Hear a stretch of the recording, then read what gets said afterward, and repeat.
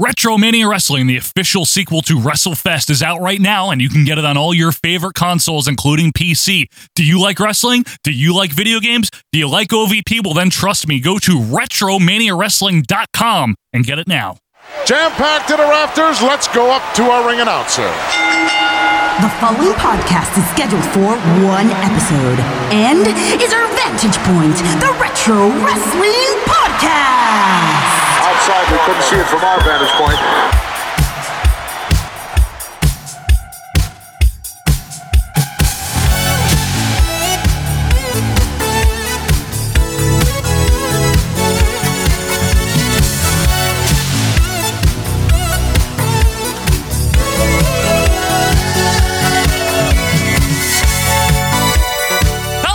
Wrestling fans, and welcome to our Vantage Point, the Retro Wrestling Podcast. Thank you guys very much for being back with us here. It is episode 214, and it is Monday, March 8th, 2021. We're here to romp you through the world of retro wrestling as always. I'm Joe Murata. I'm joined by Michael Spring Fever Quinn. How you doing there, Michael? Howdy dee. I hear the parking situation has much improved since snow melts. The snow, it's gone. It's gone, great, baby. isn't it? It's wonderful. We're inching towards the spring, folks, and less inches towards the spring. Yeah, there you go. And you can inch on over if you want to over on Twitter at OVP Podcast.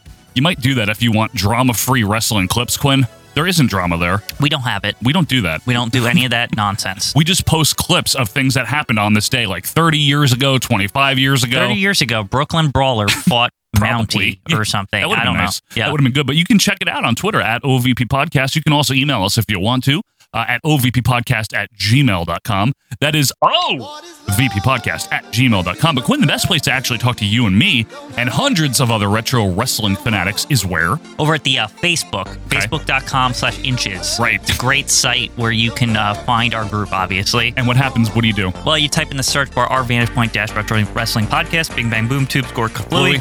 Hit the join button, you're in. And once you're in, you're agreeing to one rule and one rule only, which is what? Don't be a dunderhead. Don't be a dunderhead, and that means no personal attacks. Don't call people names if they disagree with your opinions. We don't do that there. It's not important enough. There's mods trying their best to keep their eye on everything. We have like 100 mods. No, we have like 4 of us. Yeah. But the whole point is discuss retro wrestling, right?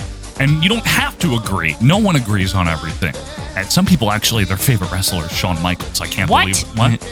And some people, the level-headed ones, like Bret Hart. And the whole point is you don't insult each other about that. No. That's the idea. Respectfully disagree. Right. That's what we do. And say hi to Chuck Metz on your way in. Yeah. I respectfully disagree with Chuck Metz about Sting. About everything. Hogan and all that. So anyway, yeah, that's on our Facebook group there. It really is a fun time. Join it. We try to limit the drama there as well. Also, if you like OVP, let's say you've been listening for a few weeks and you like what you hear, or maybe a few months, or maybe you just haven't gotten around to it and you want more stuff. That's the reason we have a Patreon, is to give you guys more content if you want to support us. It's patreon.com/OVP Podcast. There's only 2 tiers, for $2 or for $5. That is it. Out right now. SummerSlam 92, the pay-per-view review. It's outside. It's England. Yes. It's all that. The SummerSlam you thought you'd never see. Did you ever think you'd see it? No. It's all that in a bag of fish and chips, that show. There you go. So if you want to support us and you want more content, patreon.com/OVP Podcast. Quinn, this season we have a new opening segment. Right. We are going through some things, whether it's a wrestler, and last week it was a pay-per-view, In Your House It's Time. Mm-hmm. Oh, that's a great one. It was. That maybe not everyone seems to like. And what we want to do is defend those things. Mm-hmm. This week, it's my pick for OVP's In Defense Of.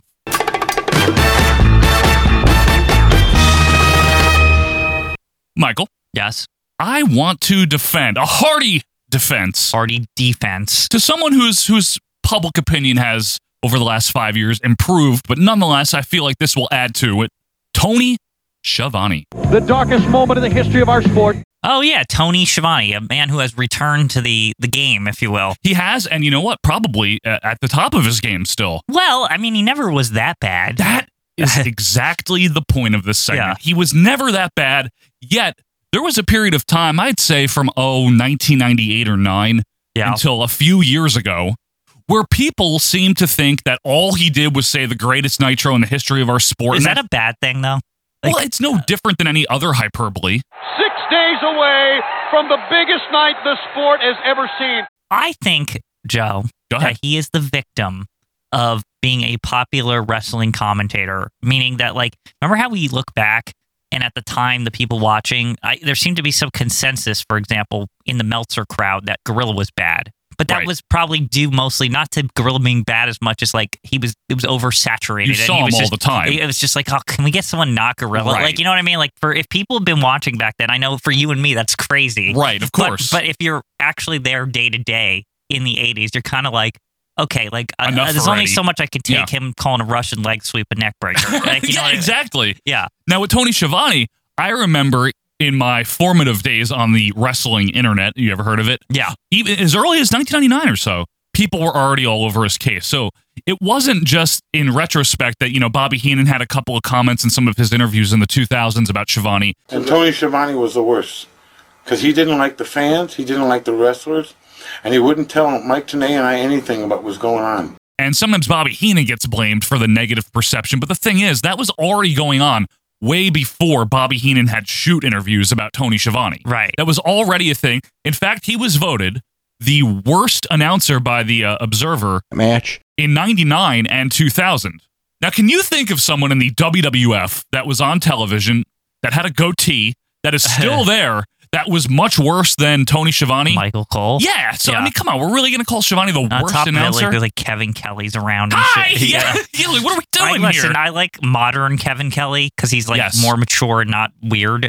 But like the Kevin Kelly in the late 90s was not very good. Well, Kevin Kelly just wasn't blessed with a good voice for this type of stuff. He still does, but he uses it well. But hi, Kevin Kelly. Yeah, it's like he developed like I'm like the straight man, so now I don't have to go, hi, no! Like, right. Like that's the thing. It's like Kevin Kelly should have never been a reactive character That's in the a good show, point, like because right. he's not cut out for it. He's been making his way around all the way to the back of the house, screaming and yelling. Pillman's got this pistol out, and I don't know what the hell is going on here. With Tony Schiavone, obviously his career started in the early 80s over in the NWO and the Crockett promotion. His famous team from that era was Tony Schiavone and one of your favorites, Quinn, another guy who takes on a stick, David Crockett. Wonderful. I love them. I think that is one of the best Tony Schiavone teams he's ever been part of, actually. Well, I think David Crockett is so he's another one that's super underrated because here's the thing you have to understand about David Crockett is like he's like a real fan, but he also is like parents own the company or whatever it is. Like his brother. Yeah. I'm just saying his dad owned it before. Well, yeah, so like that, it's like one of those things where it's like he's such a fan because it's like my family owns it means that. A lot to him. It means a lot. Do good, Ric Flair. Right. Like, you know what I mean? He's the best. So at Schiavone, one of the things you talked about a team with David Crockett, Tony Schiavone had incredible chemistry with almost everyone he worked with. Obviously, we mentioned Crockett. When he went to WWF in 89 and 90, he was tremendous with Jesse Ventura. Hi, everyone. I'm Tony Schiavone, joined in the broadcast location by Jesse the Body Ventura. Well, first of all, I'm going to tell you, Schiavone, don't you get out of line with me. Very good with Jesse Ventura. Really good. And then when he went back to WCW, he was also really good with Jesse Ventura again. He was really good with Bobby Heenan for years. People act like he wasn't, but he was great. Right around the Yugoslavia neckbreaker. He kicked the man in the head, Schiavone. He kicked his Bosnian butt. How do you like that? Okay. What is this shoot interview? I don't remember a lot of the details here. Did Bobby not like him in real life? Bobby grew to not like him. He did like him in the 90s. He eventually, in the later part, WCW wasn't doing well around the time. Is this, do you think, a lot to do with the fact that WCW became a very politics-driven company internally, and probably Bobby and Tony got in a scuffle over both of them being sucked into whatever politic garbage at the time? Well, it just sounded like a miserable work environment, so I don't blame anyone. And Schiavone, to his credit, admitted, retrospectively, that a lot of the criticism that Bobby directed at him was deserved. A lot of this is his anger towards me when he got fired. And I handled that wrong. And he was very pissed off at me because of that, and he has a right to be. But I want to talk about him as the announcer, right? What a great voice. Oh, yeah. His voice, and it's still the same today pretty much, has this precision to it. It cuts through. It just sounds, Tony Schiavone just sounds right calling wrestling matches. It's true. And he adapted his style into the WWF. Have you heard his bombast? And you remember, it's SummerSlam 89. Oh, yeah. With the Zeus. He picked up Zeus! And I just remember a lot of like his intros to at the beginning. It's like, it's Red Hot SummerSlam SummerSlam or whatever he says. I don't do a good Tony and Schiavone impression. I'm just going to say things that he said. So yeah. Oh, the excitement of the World Wrestling Federation has filled the Meadowlands Arena. It's SummerSlam. The wait, the anticipation is over. Now it's time to feel the heat. He's so good at conveying the emotion of the fans. That's true. And I put him on par with prime JR. I never used to. I used to not like Tony Schiavone as much. Right. But as the years have gone on, and I've listened to him both in WCW more and more respect for his WWF work, dare I say, there's probably times in his career, now is one of them, where he's better than JR. That's true. I mean, they both suffer from both of them were around too long shit. JR more so. Right. Well, JR did it longer, like a straighter path. Front and back. Front and back, yeah. Schiavone has the benefit of having that long break for like 15 or so years. Yeah, I want to pretty say. much. Yeah, about 15. Was that when he started coming back? Was it after about 15 years? Mm-hmm. Yeah, you're right. So it's a little different. JR suffers from like the ultra saturation of his like him calling shit. Yeah. To be fair though, until recently he was on and off for good 5 years. Like he wasn't really consistent. He stopped for full time around what 09 or 2010 now or something like that. He's in the AEW now, right? With Schiavone, yeah. Right. So like now he's full time again. And from what the little bit that I've watched, I should say, and from what I've heard, JR is not very good in AEW, and Tony Schiavone is very good in AEW. But see, I don't think that the criticisms of Schiavone in the 90s are all together valid in terms of the hyperbole, because every announcer does that. For every, greatest night in the history of our sport, how many times did Gorilla use hyperbole, How many times did JR say slobber knocker? Well, that's the other thing, right? JR had his share of quirks and annoying things that he did. By God! Yeah. And like all that stuff, and always calling... Toughest SOB every time. Business is picked up and all that. And always calling Edge Christian, which really annoyed me. I totally forgot about that. He always did. It happened way too much. Well, I mean, Gorilla also gets people backwards all the time, too. But that's what I mean. Like, everyone does it. I mean, Vince McMahon, and you want to talk about idiosyncrasies on commentary. Tony Schiavone's greatest strength was that he always called it like it really fucking mattered. Yeah, like it was a real sport. And when it didn't matter, he would pal around with whomever, whether it was Bobby or Jesse. Tenay. Yeah, or Larry. Yeah. Listen. Mongo. Mongo is great. I can't fault anyone for not making Larry Zbyszko sound competent. You know what I mean? That's not Tony Schiavone's fault. Because remember they did the first hour in Nitro Forever, and it was like, can we count down to Bobby Heenan, please? Where is he? Like, do we need Larry? We know the stench of the new world odor. Remember at the beginning how it was just Tony and stupid Larry? Like, It was very annoying. It was horrible. I hated the first hour of Nitro because of that. It was frustrating because all they had to do was not have Larry there and it would be fine. I would greatly enjoy my La Parka matches and all that shit. Right. Like, first hour stuff. Right. And one of the great things, too, about Schiavone is he has some really good calls. One of my favorite ones, and it's probably pretty well known, is when Lex Luger won the title on Nitro. From Hulk Hogan on Nitro. Yeah, that shit was good. And Luger win the title! Like, the way he sells that, this is fucking important. He's got him in the ring! Look at him tap out! Luger won the title! Luger won the title!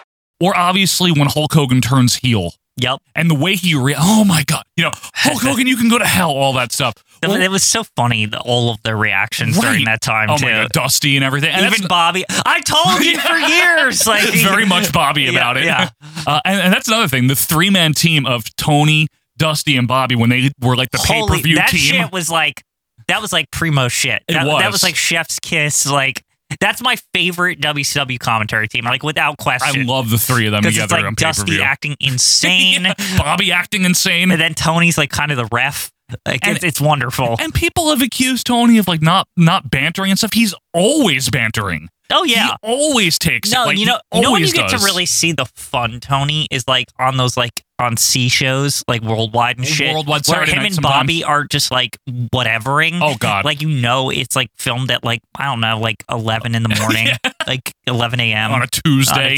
Yeah, like in the middle of the week. Right. And it's like Bobby just saying whatever the fuck is on his mind. Tony sometimes just straight up laughing. Oh, I love that. Because it's just ridiculous. He makes him laugh audibly like a lot in the 90s too. A lot on the C shows. That's where you have to find it because he won't do that shit on Nitro. No, you don't do it on live TV. You do your best, right?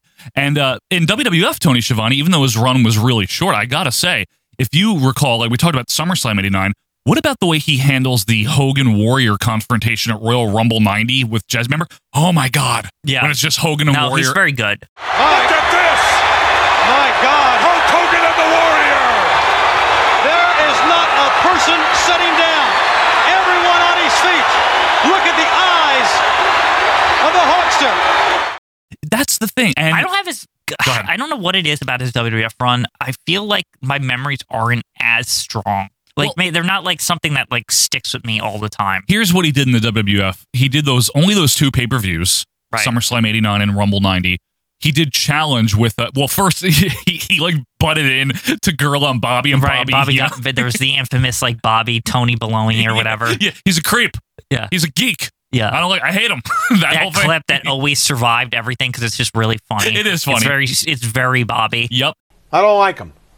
So that means the guy's out. I hate him. How's that? I hate him. I can't stand him. Well, obviously you have to see a lot more of him. He's a creep. Then. He's a geek. We'll have to see a whole lot more of him. I don't like you either. How do you like that?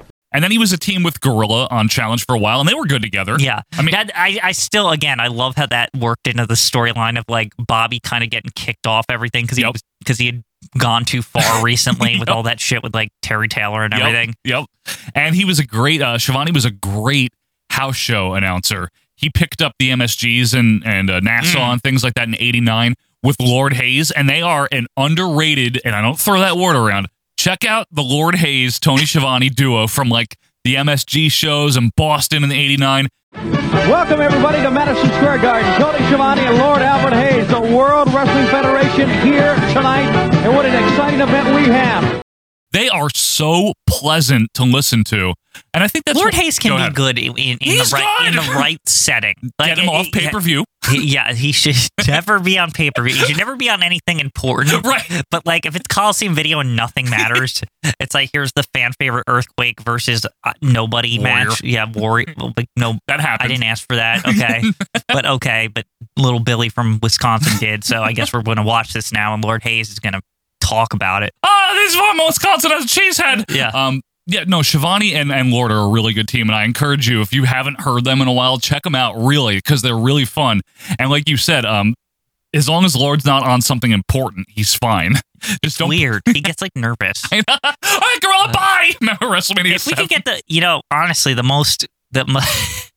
most like concise Lord Hayes ever is that like really Healy one on AWF, weirdly. Yes. Because he's like very focused on what he's doing. Very grouchy. Yeah, it's wonderful. It's good. Schiavone, one of his greatest strengths, like I said, is his voice. And if you're going to like an announcer, I think a voice is a big part of it. Mm-hmm. I actually much prefer Schiavone's style to the JR yelling. I agree. I really do. Mm-hmm. I think JR's good. I think JR, though, had a prime that was short.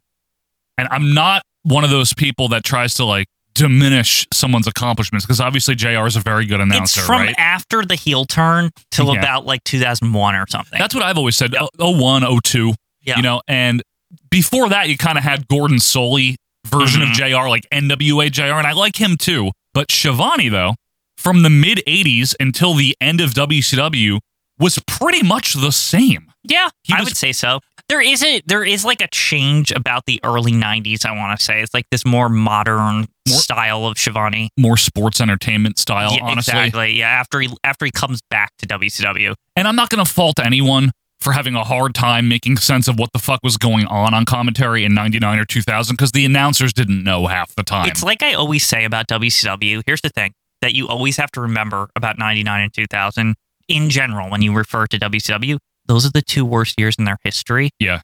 And just because they ended, it's not fair to say like the whole company was always like that. Right, of course. Like a lot of people, I think that's the stupid thing that's happened over the years is that people are like, oh, it was always bad.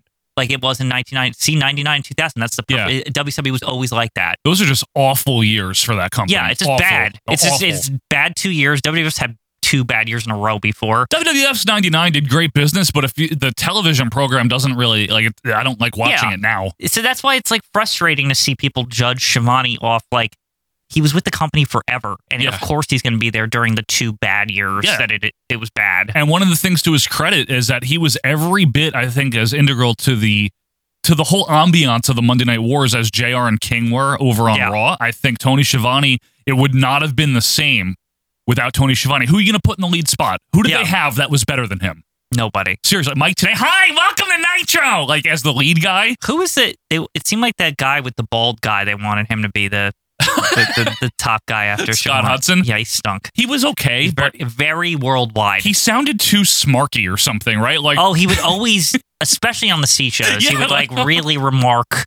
Shoot interview! Like, shut up! Stop telling us dirt sheet shit on like legitimate programming. Most of the fans are sitting at home in the back of their pickup listening to this, and they're like, "What does that mean?" Sorry, but you know what I mean. I'm in the back of my basement or whatever watching wrestling as a kid, or not basement. We didn't have a basement when I watched, but my living room. They didn't have basements back in the 90s. Yeah, but not in my house. But anyway, I'm like, what the fuck is he talking about? And then when he had like Mark Madden on Nitro and stuff, remember that? And he's like, I'm edgy.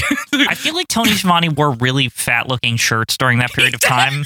And I don't know why. Well, that's one thing though. Tony Schiavone like looked annoying in like 2000. They tried to do that to everyone. They're like, look how fun they are. Remember, that's like when that shit started in 1999 and 2000. They're like, no, these guys like to party. They wear Hawaiian shirts and shit. Like, it's like, what is going on here? Like, why don't they wear suits like announcers? Right. Well, I mean, look at King. He doesn't wear no suit. Well, King is one thing. He's like supposed to be a wrestler, right? True. Ready for action at any time. That's even why Larry can get away with his stupid like whatever shirts with the collar. He's annoying. But because he used to be a wrestler, right? Right. But if you have no wrestling history, you should be wearing a fucking suit, and that's it. At least a dress shirt with a collar, please. You know what I mean? You shouldn't be wearing untucked Hawaiian shirts. As a general rule, you shouldn't be doing that. Unless that was your gimmick when you were an actual wrestler, please do not do that. Yeah, please don't. That's all I'm saying. So anyway, to sum it up here, I just wanted to give Tony Schiavone some more love and kind of add to the adulation I think that has grown for him lately. I really, really, really like listening to him. Yeah. I just think he's excellent. A tremendous announcer. I don't think he's the worst announcer in 99 or 2000. I'm looking at you, Michael Cole. Is he not the worst announcer in the history of our sport? He is not the worst announcer. He's actually one of the best announcers in the history of our sport. Oh, there you go. So, folks, let us know what you think of Tony Schiavone, some of your favorite calls with his. Do you think any of the criticism is justified? Let us know that on Twitter at OVP Podcast. Shoot us an email or join the group. But Quinn, when we come back, we are pulling 2 more names out of the tank for the Royal Flush of WrestleMania main events. 2 out of the tank. We're going to see where they rank. The Royal Flush is coming up right after this. Nobody knows, nobody cares what goes on in here. After a season calling games for the single-A Greensboro Hornets, Schiavone took a job calling games for the Charlotte O's minor league team that was owned by members of the Crockett family, which ran Jim Crockett Promotions, one of the top wrestling territories in the country. One of the first things I did when I got to Charlotte, I told Francis, knowing who Francis Crockett was, I said, Francis, I can do wrestling. If you guys ever need somebody, I can do it. And I bugged her for over a year. And then it kind of happened. She brought me in one day. She said, okay, they need somebody to do an interview with Ric Flair. And I went, no, really? She said, yes, you're going to go to his house and do an interview with him. Hi, this is Jameson. Remember me? Yeah, me neither. You're listening to Our Vantage Point Retro Wrestling Podcast. It's the best. And welcome back, wrestling fans, to Our Vantage Point, the Retro Wrestling Podcast. Thanks for being with us here for episode 214, March 8th, 2021. When we mentioned at the top of the show, we'll mention it briefly again. We do have a Patreon. What's the point of it? It's for more content. Extra content. Extra. Read all about it. The P in Patreon stands for plus. plus ring on. Yes. Now, if you like us, like we said, we make a Patreon so you can give to us and we give back to you. That's the idea here. There's no rip-off tier. You know what I mean? There's no sock tier or anything like that. No shirt. No underpants. no smell stuff tier. Yeah, no scratch and sniff tier, that's for sure. We got none of that crap. All we have is 2 easy tiers. One is $2, and that's the 1983 canon, and don't sleep on that canon because the best canon. It's like the underground show. It's the casual OVP underground show that people are slowly catching on to. It's where we go through every single episode of WWF Championship Wrestling. We started in January of 82, and right now we're in October of 83, and the whole point, Quinn, is to get up to the Hulkamania era and beyond. It's probably going to go beyond now. Oh, it'll beyond. It's getting very, very good. Like, let me put it this way. It's becoming a real show. It's becoming a real show. It's totally distinct and separate from what we do here. And you can actually get the older ones. Those are being uploaded on a bi-weekly basis. 50 of them now. 50 of them now, Officially 50. To our YouTube channel and also on this normal podcast feed. And the new ones come out every other Friday. It really is a fun time, and it's only $2 a month. And if you want everything we offer on Patreon, that's just $5 a month. And that's going to get you the 1983 canon that we just mentioned. And then our other series that we do, it is the pay-per-view review series. We started with the first WrestleMania. Yeah. And right now is SummerSlam 92. We go through every WWF pay-per-view in order. These shows are usually over 3 hours long. We give it our all, basically. Yeah. And we give you a lot of stuff to listen to. We go through every match. We even star ratings. Very exclusive. Ratings. Very important. And I can smell the decline coming out. It's but people are looking forward to you covering 92 and 93. Starting to set. I always consider SummerSlam 92 the beginning. Well, it's beginning. Why don't you begin at patreon.com/OVP podcast? What I would suggest is if you're not interested, just hit the skip ahead button right now. It's okay. I'm not offended. Just, hit the extra 15 seconds or whatever, even though I'm talking and now I'm eating up 15 of your seconds. But just do it again if you need to. But if you are interested, patreon.com/OVP podcast. Check it out. We're not going to try to rip you off or anything like that or beg for your money or be desperate or anything. We just like to give you guys extra stuff for supporting us. Patreon.com/OVP podcast. All right, Michael. Yes. Guess what? It's time. No, chicken butt. Oh, okay. No, it's time for the Royal Flush, actually. Yeah, it's time. It's time. Now, what is the Royal Rankings and Royal Flush? If you're new around here, I'll explain that to you. Every season before the season starts over on Facebook, we ask you, the fans, to give us a list of your top 10 of something and your bottom 10 of something. And for this season, it was WrestleMania main events. Hey, it is WrestleMania season. It's the time when that happens. Yeah. Time when that happens. And our chief statistician, Joe Merkel, he will take all of your votes and combine them into 2 separate tanks. One is for the best. Right. That's the Royal Rankings. One is for the worst. That's the Royal Flush. We alternate each week, right? So this is a flush week. What happens is we pull out 2 at a time, we rank them, and by the end of the season, you will have the definitive certified organic, non-GMO, USDA certified organic and healthy best and worst WrestleMania main events of all time. Right now, it's week 2, so there's only 2 names on the board. Let's run down this list for you. At number 1, John Cena versus The Miz from WrestleMania 27. Not that bad. Not that bad, but also bad because it ends shittily with The Rock and all that. Yeah, it's really because it sets in motion a bunch of bullshit that I don't care about. It's just a bad way to end a show. Number 2, an awful match, but you know what? It made it to number 2 because of the moment. The Undertaker finally winning the world title against Finally Sid. Ending that. WrestleMania 13, the right. highly regarded Joe storyline. Well, it is real. Horrible match, Undertaker Sid. Obviously a terrible match, but... they needed to end it somehow, right? So just so we're clear here, number 1 is the worst, with Descent. So anyway, those are the 2 on the board now. We're going to pull 2 more names out, but before we do that, we have to go down to Howard Finkel for the Royal Flush. Ladies and gentlemen, it is now time for the Royal... Come on! Come on, you yellow belly! Come on! Lawrence Taylor with momentum. And Roman Reigns has defeated The Undertaker at WrestleMania. Lucy's not your dog anymore. And this is Cena. The Undertaker and Psycho Sid for the World Wrestling Federation Championship. What a right hand by Roddy Piper knocked Mr. T's mouthpiece right out. Mick Foley! It's the Royal Flush of WrestleMania main events. Can we? Lord. Quinn, only 2 names on there now. It's anyone's ball game. I don't see Mick Foley. Okay, that's going to be enough of the toilets. Yeah, can we? Anyone could be on. Hey. We're going to find out the next two.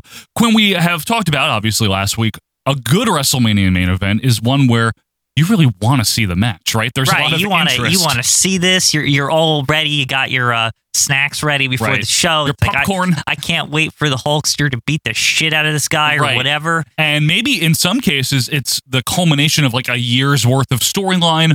Usually since February. Or since February. Or it could be a case where you really don't know who's going to win. Those are always fun, right? Where it's like anyone can win this. These are the two best wrestlers. Right. I don't know.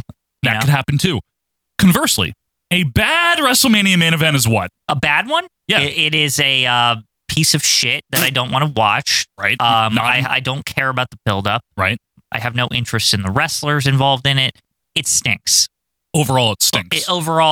It stinks. Now, part of our criteria, but not all of it, is the match quality. But as we explained last week, that's not all. It's the getting to the match. Right. Of course, part of our criteria is the stinkage, of course. Yeah, there is the stinkage factor. The stinkage. We never talk about the stinkage factor. We need to talk about the stinkage factor more. It's very important, the stinkage factor. It is. No, it's very under the radar, the stinkage factor. And obviously, the two on the board now have their own varying degrees of stinkage factor. Why don't we... It's good. It's good. Let's find out who's going to stink it up now. Let's go down to the fans to count us down and find out who drew number 3.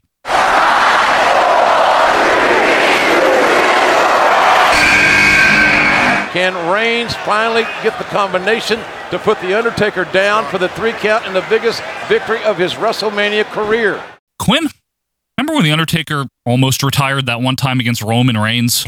How many times has that happened? Almost retired. A lot of them. Yeah. All right. So how many times has Roman Reigns almost been a main eventer because of WrestleMania? Yeah, really.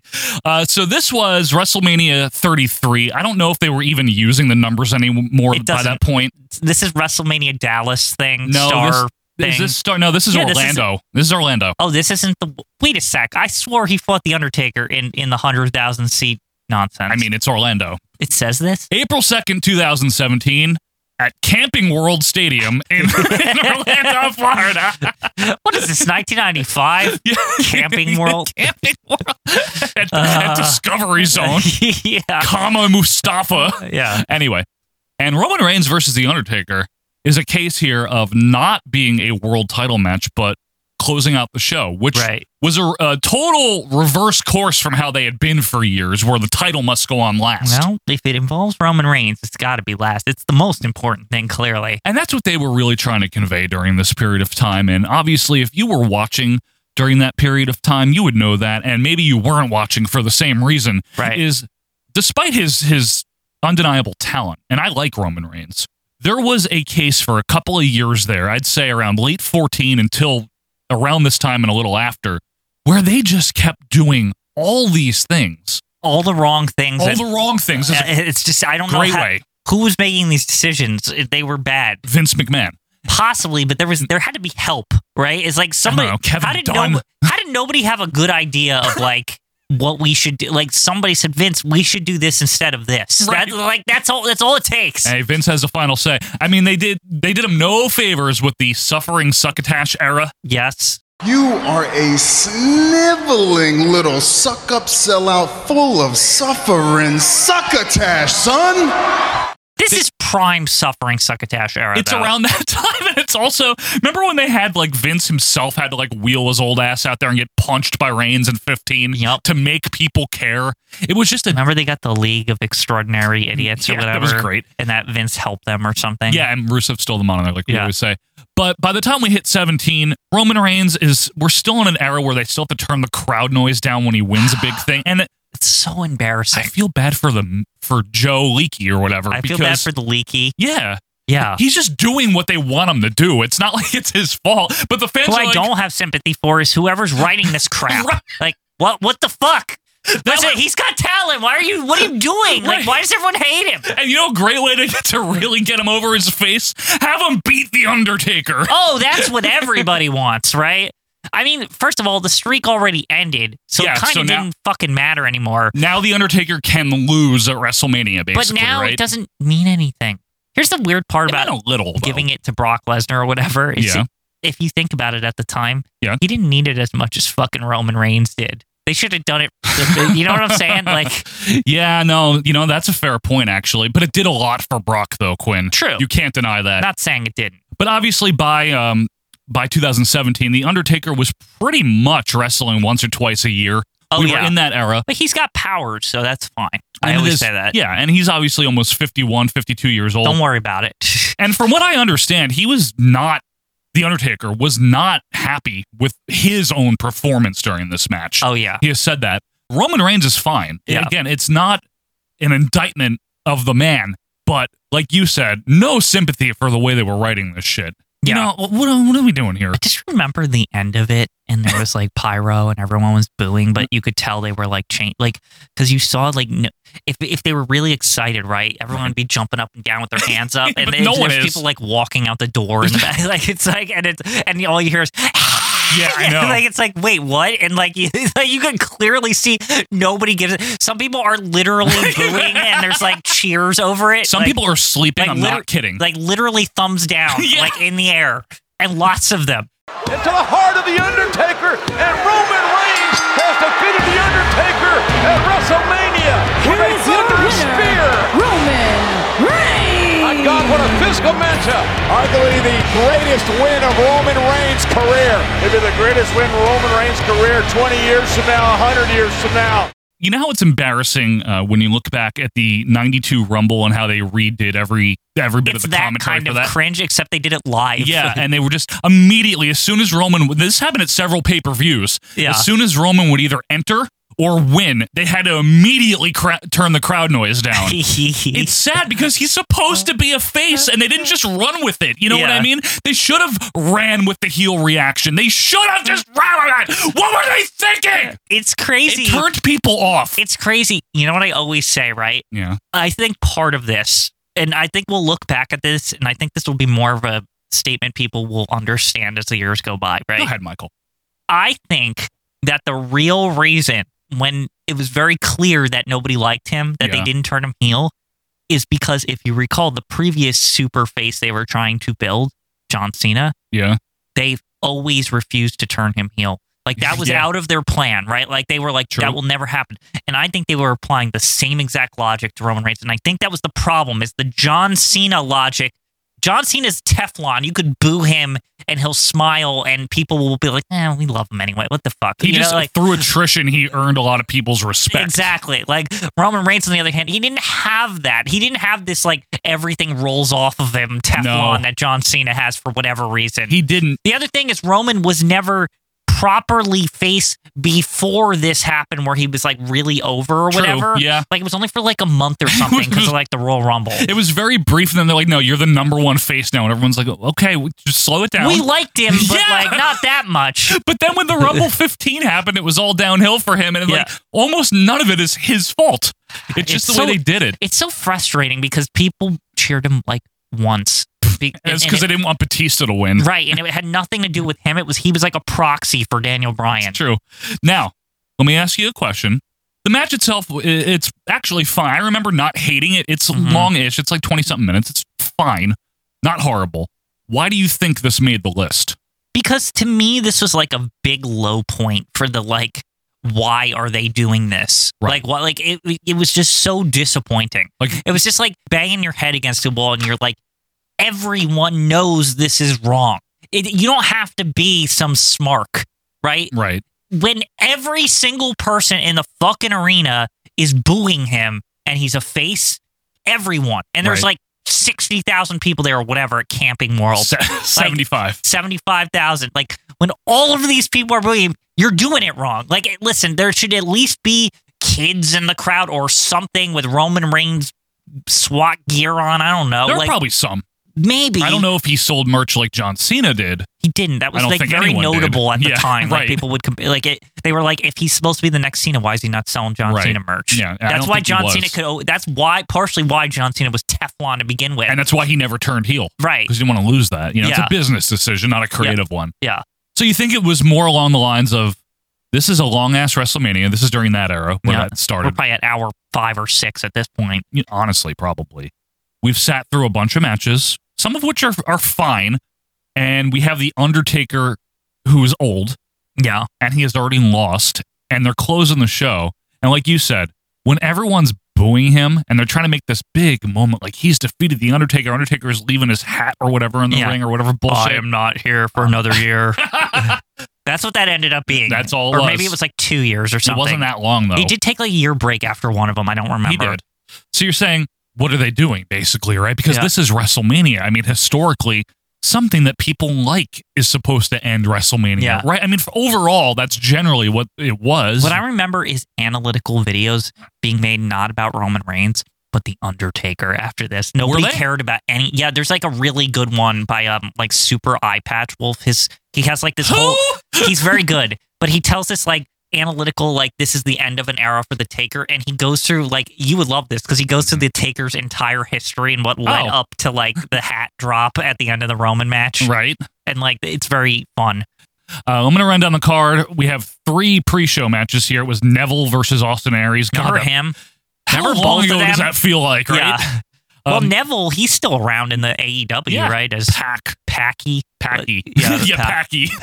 Mojo Rawley won the remember him? Andre the Giant battle. He did. No, I remember that. Remember because they wanted that Andre thing to be a big deal, and it never was. After the first one that Cesaro won, no one cared. Remember, it was for a while. It was just like, can Big Show just win it? He did. He's his son. And remember, and he posed next to it, just exactly. like Andre. It was great because he's Paul Rusimov. Paul Rusimov, that's his name. Dean Ambrose defeated Baron Corbin for he was the IC champion. Dean, what a memorable Does any of this matter? Match. This is the problem with these WrestleManias. Corbin wasn't even on the fucking show too. Yeah, it's on the pre-show. Wait, hi, I'm Renee Young. Welcome to the kickoff. Wait. You're telling me Dean Ambrose, one of their like top stars, not even on the fucking show? Yeah. Well, he's not there anymore for a reason, I guess. What is that decision? This was a weird time. We have a 2-hour pre-show to fill. Like, that's what that is. No one asked for that. Yeah, just don't put it on until it's time. Like, what is the issue? What are they making them start early? Part of me always wonders if, like, they're like, well, fuck, it was expensive to rent this gigantic arena out. We might as well get the most hours we can out of it, right? Honestly, probably. Then in the show proper, in a 20-minute opener, AJ Styles defeated Shane McMahon. That wasn't bad. I don't remember that being horrible. Shut up. The champion, Chris Jericho, the U.S. champion, in case you lose track. United States. He lost to Kevin Owens. Cool. That was great. But Fatal 4-way for the Raw Women's Championship. Bayley, the champion. Is this the good one? No. Defeated Charlotte. Okay. Nia Jax. And Sasha Banks. We give you thanks. Remember that? Yeah, I do. Man, why was Nia Jax in that shit? Why didn't they put the Becky Lynch in there? I don't know. Okay. Fatal 4-way tag team ladder match. Yeah, that's not overkill. The Hardys defeated Gallows and Anderson, Cesaro and Sheamus, who were very good team. Is this the one where the Hardys came back? I think that's what this is. I think it was it like is. The big surprise. I think it is. That was one of the best parts of the whole show, if I recall, because it was very surprising. I wasn't happy. I liked it. don't need to see them. Anyway, and Enzo and Cass. Remember them? God. Remember everyone's like, they're the new Age Outlaws. I'm like, what the fuck are you talking about? I was into it for the NXT. Like, and then once. They did the usual, like I was saying the other day, where like they come to WF and they're bad. Well, they weren't good. Every time. But they weren't good, really. Yeah, they were fun to in begin NXT. with. Yeah, because that's in front of 400 people. Exactly. Drinking. You know? John Cena and Nikki Bella defeated The Miz and Maurice. Right. That was the I love you, Nikki. Maybe we'll get married. Not. Seth Rollins defeated Triple H in a non-sanctioned match. Cool. Is that Triple H trying to be the main event as usual? 25 minutes. Is that necessary? Isn't this show long enough? Do we need this? Well, we rented the arena out for the whole day. Bray Wyatt lost the WWE Championship to Randy Orton. That was weird. I know. I remember that. Anytime Randy Orton wins the world title, since for a while now. Yeah. He won it recently, and I was like, this is weird. Like, why is Randy Orton okay? The fact that you can say any time he wins it because it happens so frequently. Like, they just what toss it off is to him for a month usually. Yeah. Like, that's their new thing. That's that's the Randy Orton gimmick. He kind of lurks around. Yeah. And then he wins the world title. Maybe. Brock Lesnar defeated Goldberg. Yeah? Good. Remember that in 5 minutes? and the six-pack challenge for the SmackDown Women's Championship. So what is the British Bulldog in this with the jeans? Woof, woof. Anytime you say six-pack, that's all I think of. Naomi right. defeated Alexa Bliss, who was the champion. Right. Becky Lynch. Carmella. That's where lunch is. Yeah, that's where lunch is. Carmella, who had James Ellsworth with her. How many gimmicks where she has a guy that's like weird with her? Shitty, you mean? Yeah. I don't know. All of them. Mickey James and Natalya. Hi!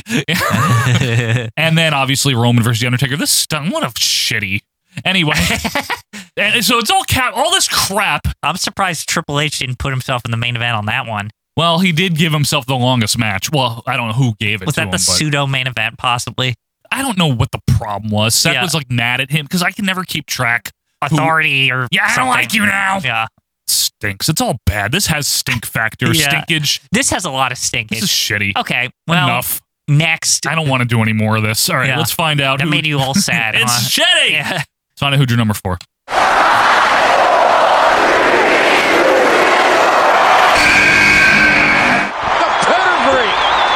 The sledgehammer, the fist, the pedigree, the 3, and the game beats Randy Orton.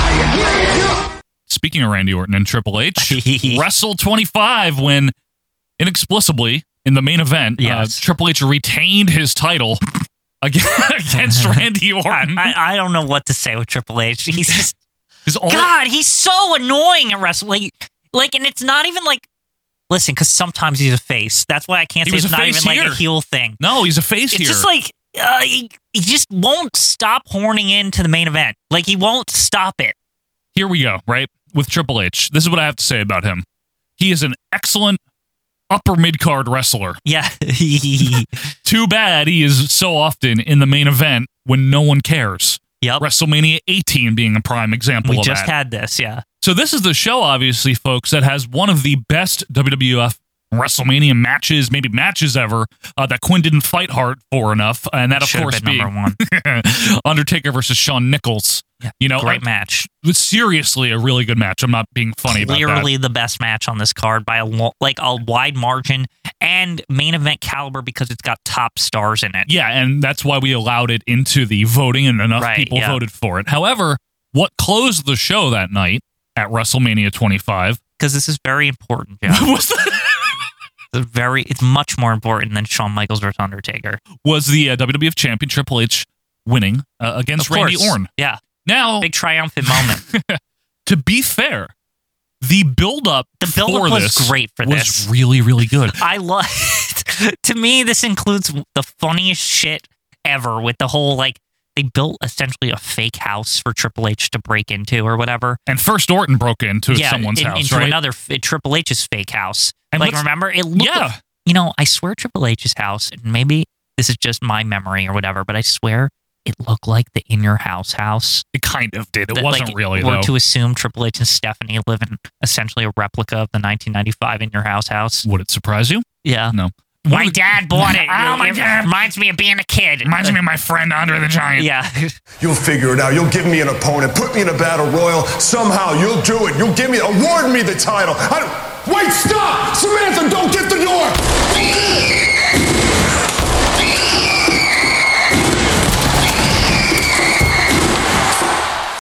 One of the great things about this build-up, I remember, is this is in the earlier stages of where Orton was the, what do they call him? The Cobra, the Venom, the Viper. The Viper. Some kind of snake, right? He went from being the Legend Killer to the Viper. Right. So we're way past the, hey, nothing.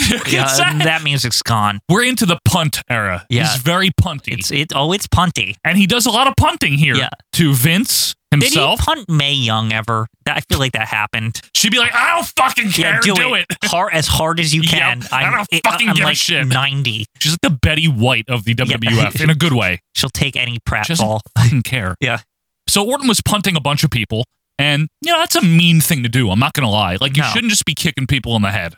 I feel like somebody went into a WF ring in the back or whatever, you know, like one of their test rings. Rings. They had Orton just do the most despicable moves possible, and they just picked the best one. And maybe. Probably that's where they got the punt from. The punt was a good move, right? Yeah. Now, here's the problem. Randy Orton's a good heel. Yeah. His promos... That is one of his strengths. His whole career. His promos during this period of time are intentionally slow and they piss you off, right? And they're skeevy too. Yeah. Like he's very creepy He's a good and heel. disgusting, and you're like, I hate this guy. Here's a problem. Triple H's promos are slow. And how do you, and this is a legitimate question, how do you have sympathy for Triple H as a face? Who gives a shit about Triple H? It's always the issue when he's a okay, face. so this is why I think you were supposed to hate Randy Orton more for some reason, even though because he did like something to Stephanie. But who cares about Stephanie? The problem is Stephanie's character also is generally an asshole. Right. And Like, so is Vince. Yes. Vince always gets beat up. So it's like, well, Orton crossed the line, right? Yeah, but he didn't. But at the same time, you're like, well, Orton's a fucking crazy person. Like, Triple H is a narcissist, and Stephanie's just a jerk. Like, you know what I mean? Like, it's like, what? Like, who cares? Who cares what happens to any of them? Do we not remember Austin beating up Vince on like a bi-weekly basis? Yeah. Like, no one feels bad for Vince getting beat up. In a weird way, you want to root for the crazy person over the two people who are intentionally assholes in the storyline. Well, yeah, and also Triple H is the reigning champion, so it's like, can we just get that belt off of him? Yeah. And I remember we watched this. We were watching wrestling during the time, and we watched this Wrestle 25. And after seeing The Undertaker, Shawn Michaels, which they had to know was going to blow everything out of the water. It was like... Are they new? It was like preordained that it was going to be good. At a bare minimum, it was going to be good, right? Like, because it just could not be. It's Shawn and The Undertaker, But then it just was like even better than good, right? So now you're in this situation. It's a predicament. You're like, it's the end of the show, and there's, obviously they got to fit in whatever stupid battle royal or nonsense afterwards. Well, I'll run down the card shortly, Yeah. but yeah. And then we get to this, and Triple H wins, and really, nobody cares. Nobody cares. And you know what the worst thing is? Whether the guy you want to win or not wins at the end of a WrestleMania, the worst is just no one caring. Nobody, yeah. Like, I don't mind if who wins, whatever. Right. Like, yeah. But like WrestleMania 18, coincidentally involving Triple H and Jericho for another title match no one cared about. The usual. They just did not know how to book Triple H as a face. Yeah. It's always like something with his family or his dog or who cares? He's an asshole. Yeah. No, you should never feel bad for that character. Right. He should. He's a great heel. Don't get me wrong. Like, even the version of Triple H that everyone hates, you hate him because he's a heel. Joe, if you really like that, I'm just thinking ahead now. Imagine in like 5 years or whatever, Triple H is like, I don't want to wrestle anymore, right? 5 years?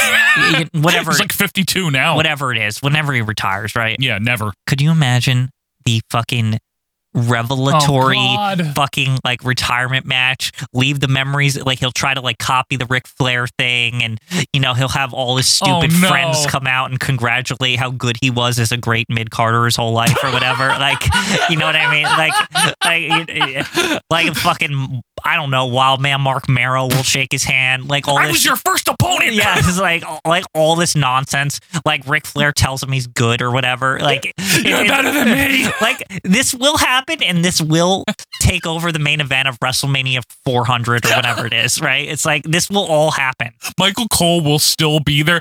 One of the greatest of all time, This is vintage Triple H, like when, like, I don't know, like Mankind shakes his hand.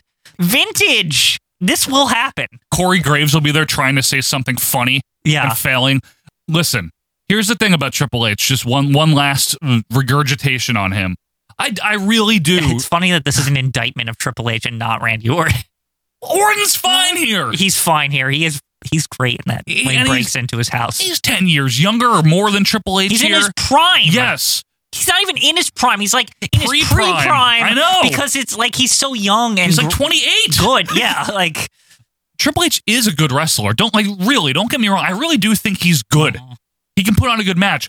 My main problem with Triple H's stuff is I never care about it when he's a face. No. When he's a heel, it's a lot easier to get invested because you want to just see him get his ass kicked. Yeah. Like, you know what? Here's a good example of like a good Triple H heel WrestleMania match. I love the one where he fights Daniel Bryan at 30, like in the opener. Yeah, right. That shit's great. Because he comes out with like this bombastic He's a big entrance. douche. Yeah. And then on top of it, like Stephanie's acting like he's good. Yeah. Like she's got this like, that's when she like had the matching douchey outfit like with Triple H. Yes. And they continued that gimmick. And it was like, you guys get it now. It's like, we hate him. Yeah, like, we don't want to like him. Just do that. Like, Right. it's like, have Stephanie come out like a pompous fuck Like a saying butthole. like Triple H is the king of Right. kings. Like You're great, Hunter. throw it in our fucking Yep. like she announces it. Yep. That's good Triple H. Or what about when they team up to take on Kurt Angle and Ronda Rousey? Exactly. That was some shit out of like 1989 Saturday Night's Main Event in Or a good way. The other one where Triple H had the throne with the skeleton thing on, Yes, and like skeleton. Stephanie came out in like a leather whatever, Yeah. and she was like, "He is the glorious king of wrestling, and he's so good, and he's better than Shawn Michaels and every fucking wrestler that ever exists. There's nobody better. It's Triple H," and you're just like, "Fuck!" And his entrances are like 17 Like minutes on Sasha purpose. Banks and Charlotte in masks are like crawling on his chest. Like it's like you're like, I hate this man. Right. That is perfect. So listen, Triple H is great, and all of these matches have one thing in common. They're not the main event. Everything we just mentioned. Get him away from the main event. We've figured out Triple H in this Royal Flush this week. We figured it all out. You know, the only time I like him as a face in the later run, I'm talking like post 2000, the only time is when he's not in the main event and he's in DX with Shawn Michaels and they're just leaving everyone alone. Yes. That's okay. Messing around with Hornswoggle. Yeah, shit like that. Like right? go in the midget world and all that. So why did this make it, Quinn? I don't know, because It's honestly, not I don't. bad. This isn't that bad. Of all the Triple H annoyances in my life, this is one of the least ones. Is it underwhelming? Is there any whelm? I guess maybe because Triple H won.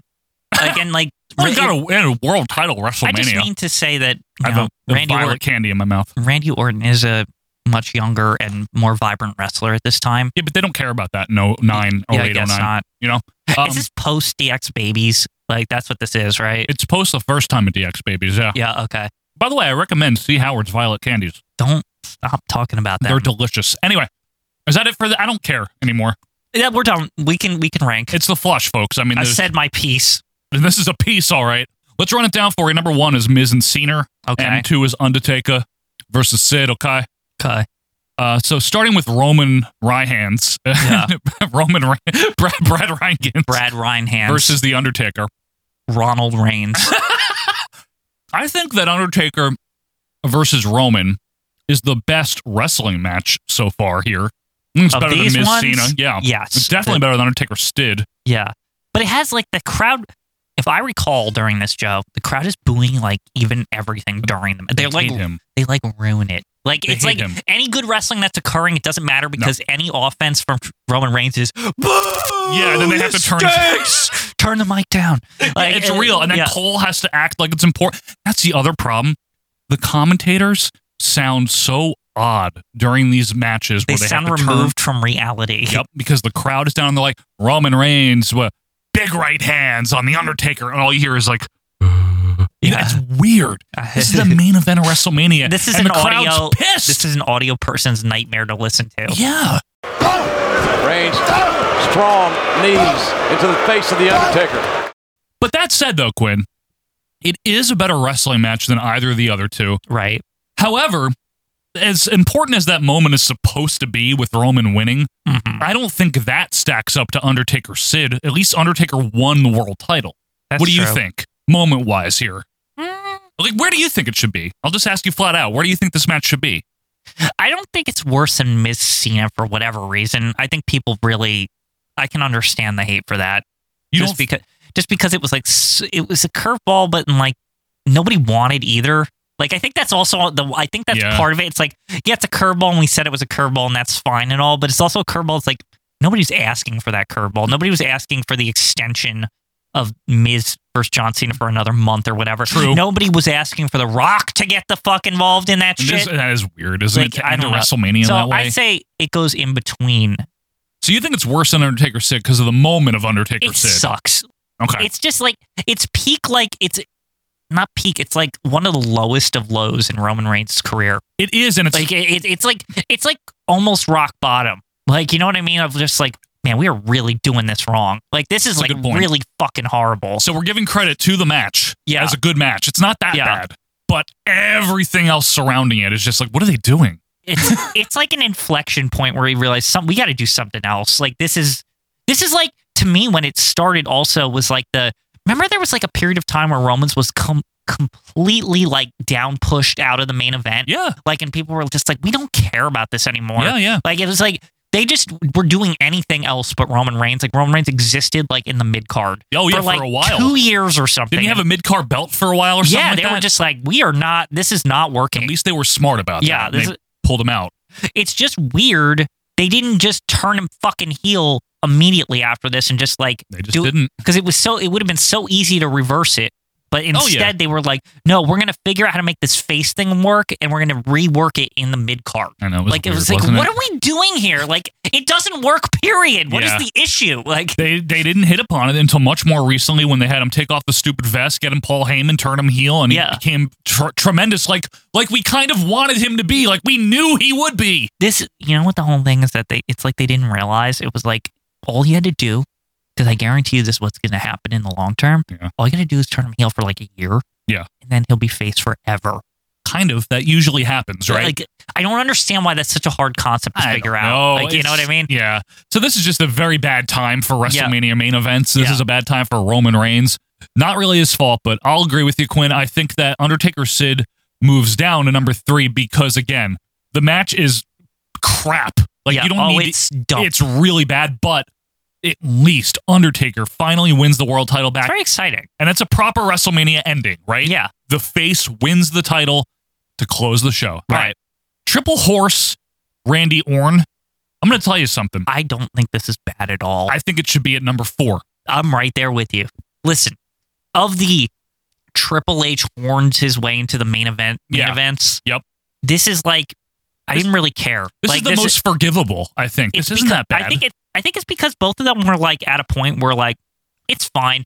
I think they're victims of how good Undertaker and Shawn were. Well, that's the other thing. Because here's the thing. On paper, right? If you're just looking at this on paper and you're Vince McMahon or whoever's in charge, maybe Vince McMahon isn't directly, maybe it's a little hands off, right? Or it's a committee for WrestleMania, right? Right. Whatever. Whoever's fucking making the decisions. You look on paper and you're saying, man, we got 4 good fucking wrestlers here. Yep. What's to say? Like, you know, honestly, they could look at it and they say, it's a coin toss. What's to say Triple H versus Orton isn't better than Shawn? And I mean, going into the show. Well, because the feud had a lot of heat. Right. And the only problem with it is this match and where it was and it followed, Shawn Undertaker. If it was reversed, you would say Triple H versus Orton was a very memorable WrestleMania match. A really good, well-regarded match. I want to run down the card real quick before we finalize that.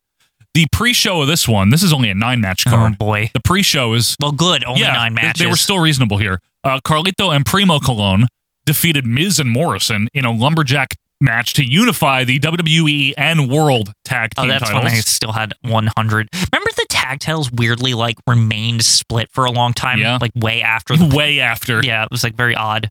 CM Punk won the Money in the Bank. Remember that one? I remember him holding the briefcase up. Is that what led to no, that's something else. It was a while later. Yeah. Here's who was in that to refresh everyone's memory. Christian. Mm-hmm. Finley. Still there. Amazing. Kane, of course. Well, he's always there. Kofi Kingston. Makes sense. He was always in those They always stuck him in there. Yeah. Mark Henry, proudly. Good. During the era where he had Tony Atlas. Excellent. MVP, Montel Vontavious Porter, and Shelton Benjamin. Yeah. Then we had the extremely well-regarded Miss WrestleMania Battle Royal with Mae Young as a special guest timekeeper where Santina won. Oh, that was funny. Let's not talk about it. And then we had, this was really fun, Chris Jericho, this is really good, defeated Jimmy Snuka, who was 104. Wait, is this one? I remember this. Roddy Piper. Yeah. And Ricky Steamboat. Remember Steamboat's amazing in this? So was this, I don't remember, was this some kind of gauntlet situation with Triple? Yes, it was. So Jericho had to fight all these people Handicap in a row. elimination, yep. Yeah, it was and I remember the first 2, they were both 100, so it was stupid. Piper's but then, pregnant. yeah. But then all of a sudden, Ricky Steamboat, it's I'm 50, but I could still go, bro. And he It's amazing. He just has a fight with him, and it's awesome. He never lost that ability to fire up the crowd with the babyface hope and the big comeback. But on top of it is he was fucking athletic. Great. It was an older man who exercises and is in shape. Jack LaLanne over here. It was like a Jack LaLanne type. That's all I'm saying. It was good. That was really good. That was really good. Sometimes I want to watch that again. I always forget about that one. Then Matt Hardy defeated Jeff Hardy. I don't care why. It doesn't fucking matter. 2.0 or something. Who knows? It wasn't even that anymore. Oh, God. Then JBL lost the IC title to Rey Mysterio in 20 seconds. Nobody cares. I remember that because I was like, good, fuck JBL. Yeah, on various levels. Taker Sean, obviously. Right. And then after that, like the ultimate who cares for like the big gold belt. I don't remember this, and you probably don't either. Ready? The big gold belt was even on this show. John Cena. What? Defeated in a triple threat match the Big Show and Edge, who was the champion. Oh my God. Does anyone remember or care about I don't remember the Big Show being involved in anything. See, that's worse than Triple H Orton. Much worse. Can I ask a question? What? Was the Big Show the ECW champion or some shit? No, like, no. Possibly. Maybe. Yeah, like. Anyway, I agree with you, Quinn, that Triple H Orton here should be at the bottom of the list. Even though Triple H won and retained his title, which I don't normally, care about him being champion, it's not that bad of a match. The angle getting there was really good. Yeah. But of course it's going to be flat after the fucking Undertaker Shawn Michaels thing. It's hard. It's very hard. So we'll go with number 4. We'll give it a little sympathy. Yeah, let's do that. Be a little lenient on it. Yeah, I agree because I don't think it's horrible, but it's not. No one cares, you know. All right, so to round it out here for week number 2 on the flush. At number 1, it's still Miz Cena from WrestleMania 27.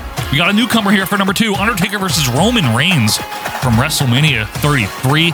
Number 3, Undertaker Sid from WrestleMania 13. And number 4, Triple H versus Randy Orton, Wrestle 25. That's the flush. Let us know if you agree, disagree. Let us know why. Do that on Twitter at OVP Podcast. Shoot us an email or join the group.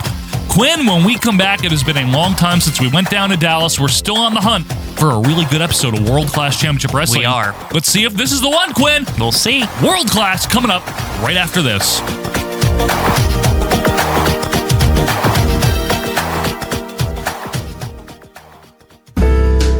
Hello, wrestling fans. It's time to shout out our friends of the show now. These are other independent podcasters that do their best each and every week to put out a unique program focusing on old wrestling, kind of like OVP. Let's start with the best of Southern Fried Wrestling. We're talking filthy. We're talking unprofessional wrestling podcast. We're talking about Booking the Territory, where you will get your fix of the NWA each week. And then, for a whimsical journey led by one man, Pete Winson, check out Greetings from Allentown. It might be WWF, it might be WCW, it could be Mid-South. So check out our friends of the show. We're talking about Booking the Territory and Greetings from Allentown.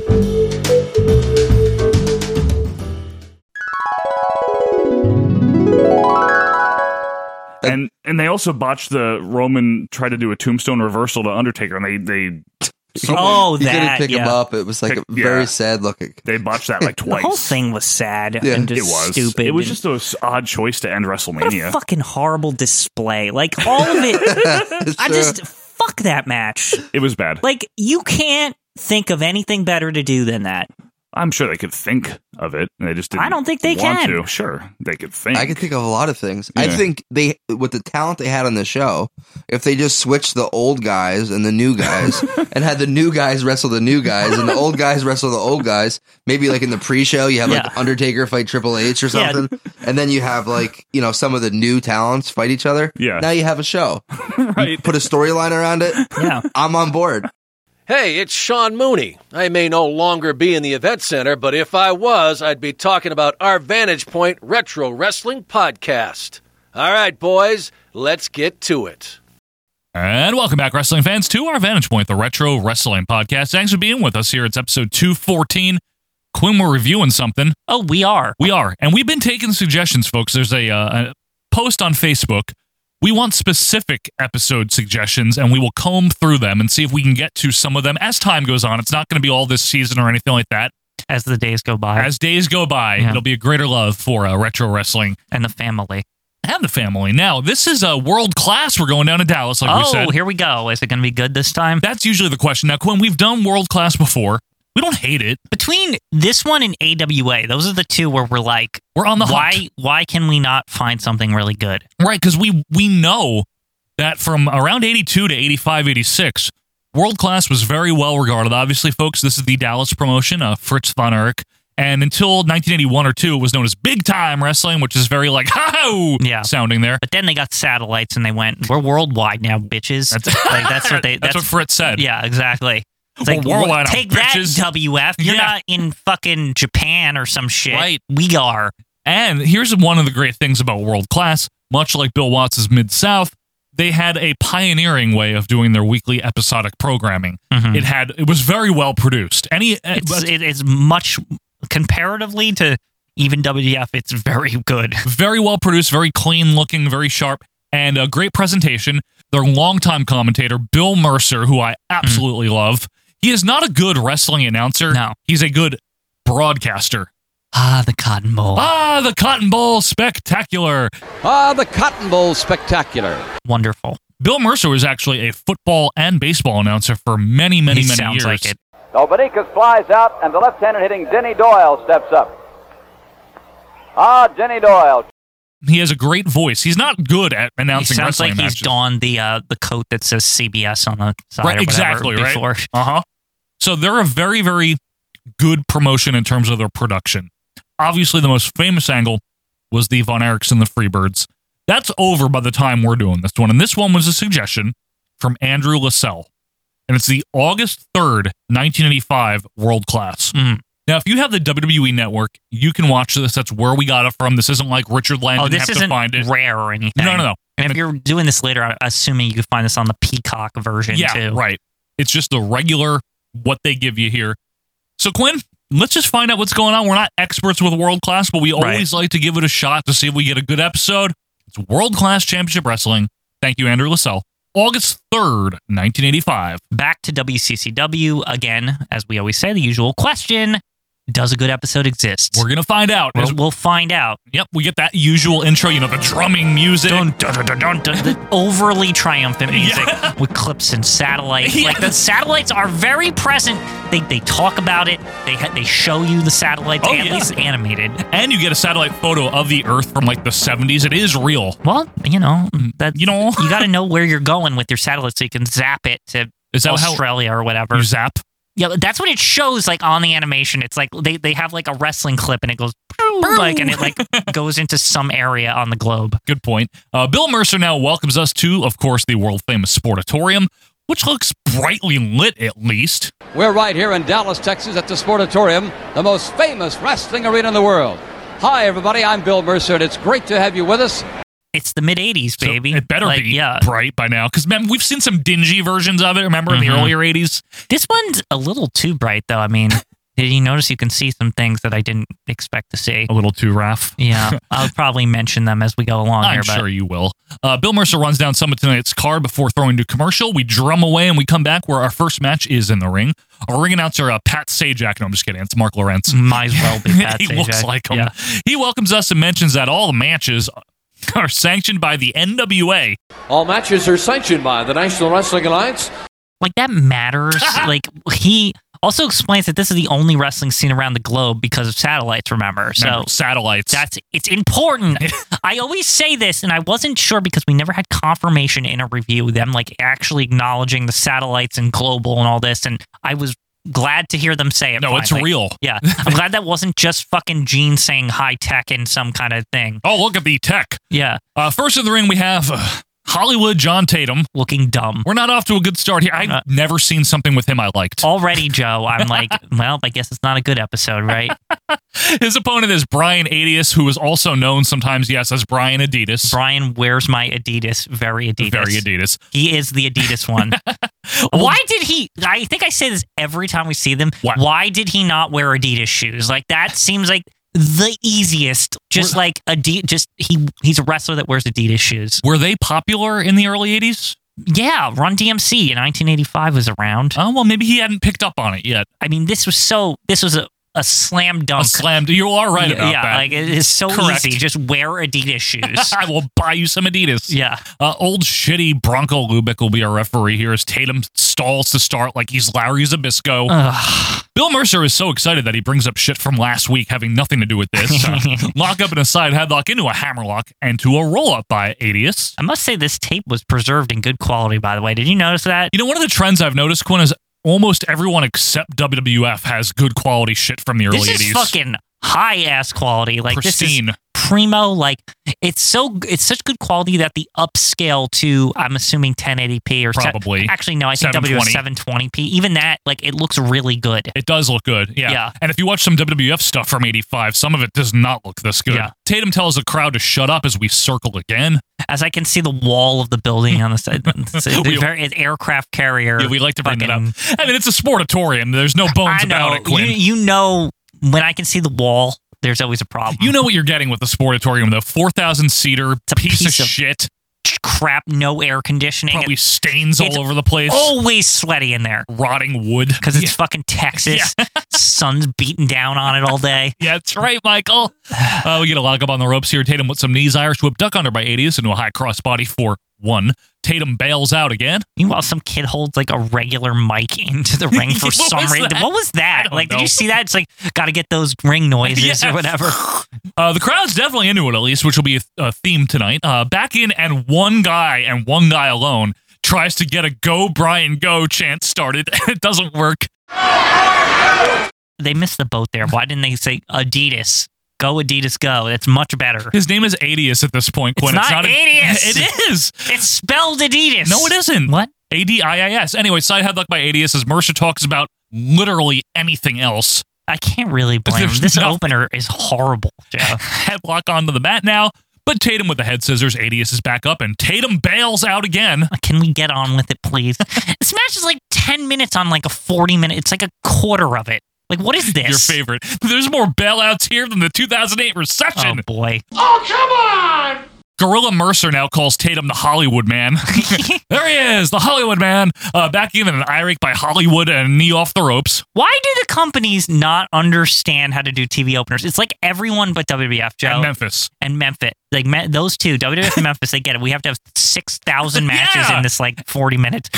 Like, you do the first match short, it needs to be 2 minutes. Yeah. That's it. It's a little appetizer. Yeah, just give it to me. Like this. Do a 2-minute squash, go to an interview, and then come back to another 2 to 3 minute thing. It's not hard to figure out. But then again, who are we to argue World Class had the tech? I think it's because they're sanctioned by the NWA, and the NWA means it's like we got to make this opener really boring. It's like, fuck, they don't get it. This is not the time to have the long match. It is not, and it's not a good long match either. No, it's Headlock City. Yep, a bunch of shitty kicks now by Tatum, but Adidas fights back. They get caught in the ropes. Meanwhile, Bronco moves like he has a crap in his pants.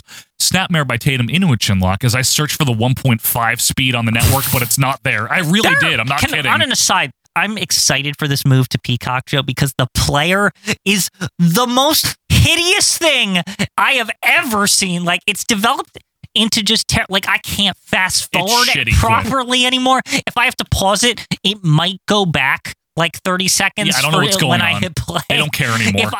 Here's the other thing: is the menus. Like sometimes I swipe to the left or whatever to get on that sidebar. Yes, right. But sometimes I'm trying to get to the other sidebar that's in the sub You're not menu, allowed. but it takes me to the main sub menu sidebar, and I'm like, what the fuck is going on? Like, you know what?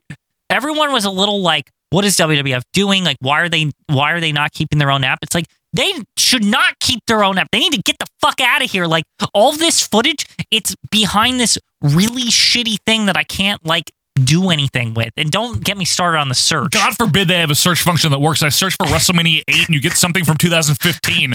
How hard is that? It's the 8th match on WrestleMania, but from 2015, you see. Exactly. You're not understanding their logic, Joe. Oh, God. All right. Back to the match here. Both guys are up off the ropes. Elbow by Tatum gets 1 because Lubick takes like 7 years to get to the mat to count. Chinlock again. Can we? Now we get an actual Go Brian Go chant, or maybe it was a Go Brian Gumble chant. Possibly. By the way, fuck Brian Gumble. The crowd and Bill Mercer are the only lively things here as the chinlockery continues. Please stop. Please move it along. This is too long. 80s tries to fight back, but Tatum takes him back down here. Mercer brags that Brian 80s learned his wrestling skills from the Von Erichs as he's blatantly losing and getting his ass kicked. That's why he sucks. They taught him how to wrestle. He's like losing. Should learn from Gary Hart or whatever. We're still in the chinlock. 80s finally hammers out off the ropes. Unbelievably awful sunset flip by Adidas here that even Bronco doesn't get down to the mount to count for. He's like, no, fuck that. That was terrible. Terrible. It was awful. So Tatum pulls down Brian's underpants to get the pin. Were they Adidas underpants? Shut up. Got them from the Adidas. They make underwear. I know. And then I guess in something mildly interesting, Tatum runs out into the crowd to leave.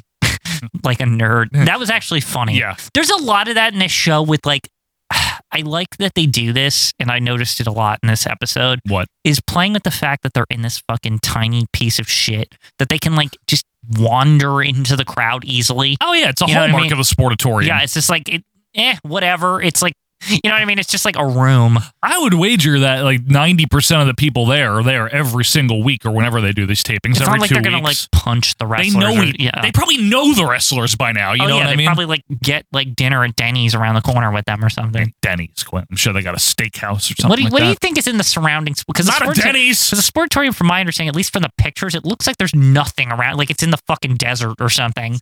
Of Texas? Like it's off a highway somewhere. It is off a highway, I believe, yeah. But I've just always wondered if there's any at all, like some kind of food places in the vicinity. I guarantee you there's good barbecue nearby. Yeah. And I guarantee you there's good a steakhouse nearby. But would you guess, just a guess, without looking at a GPS? Just a survey?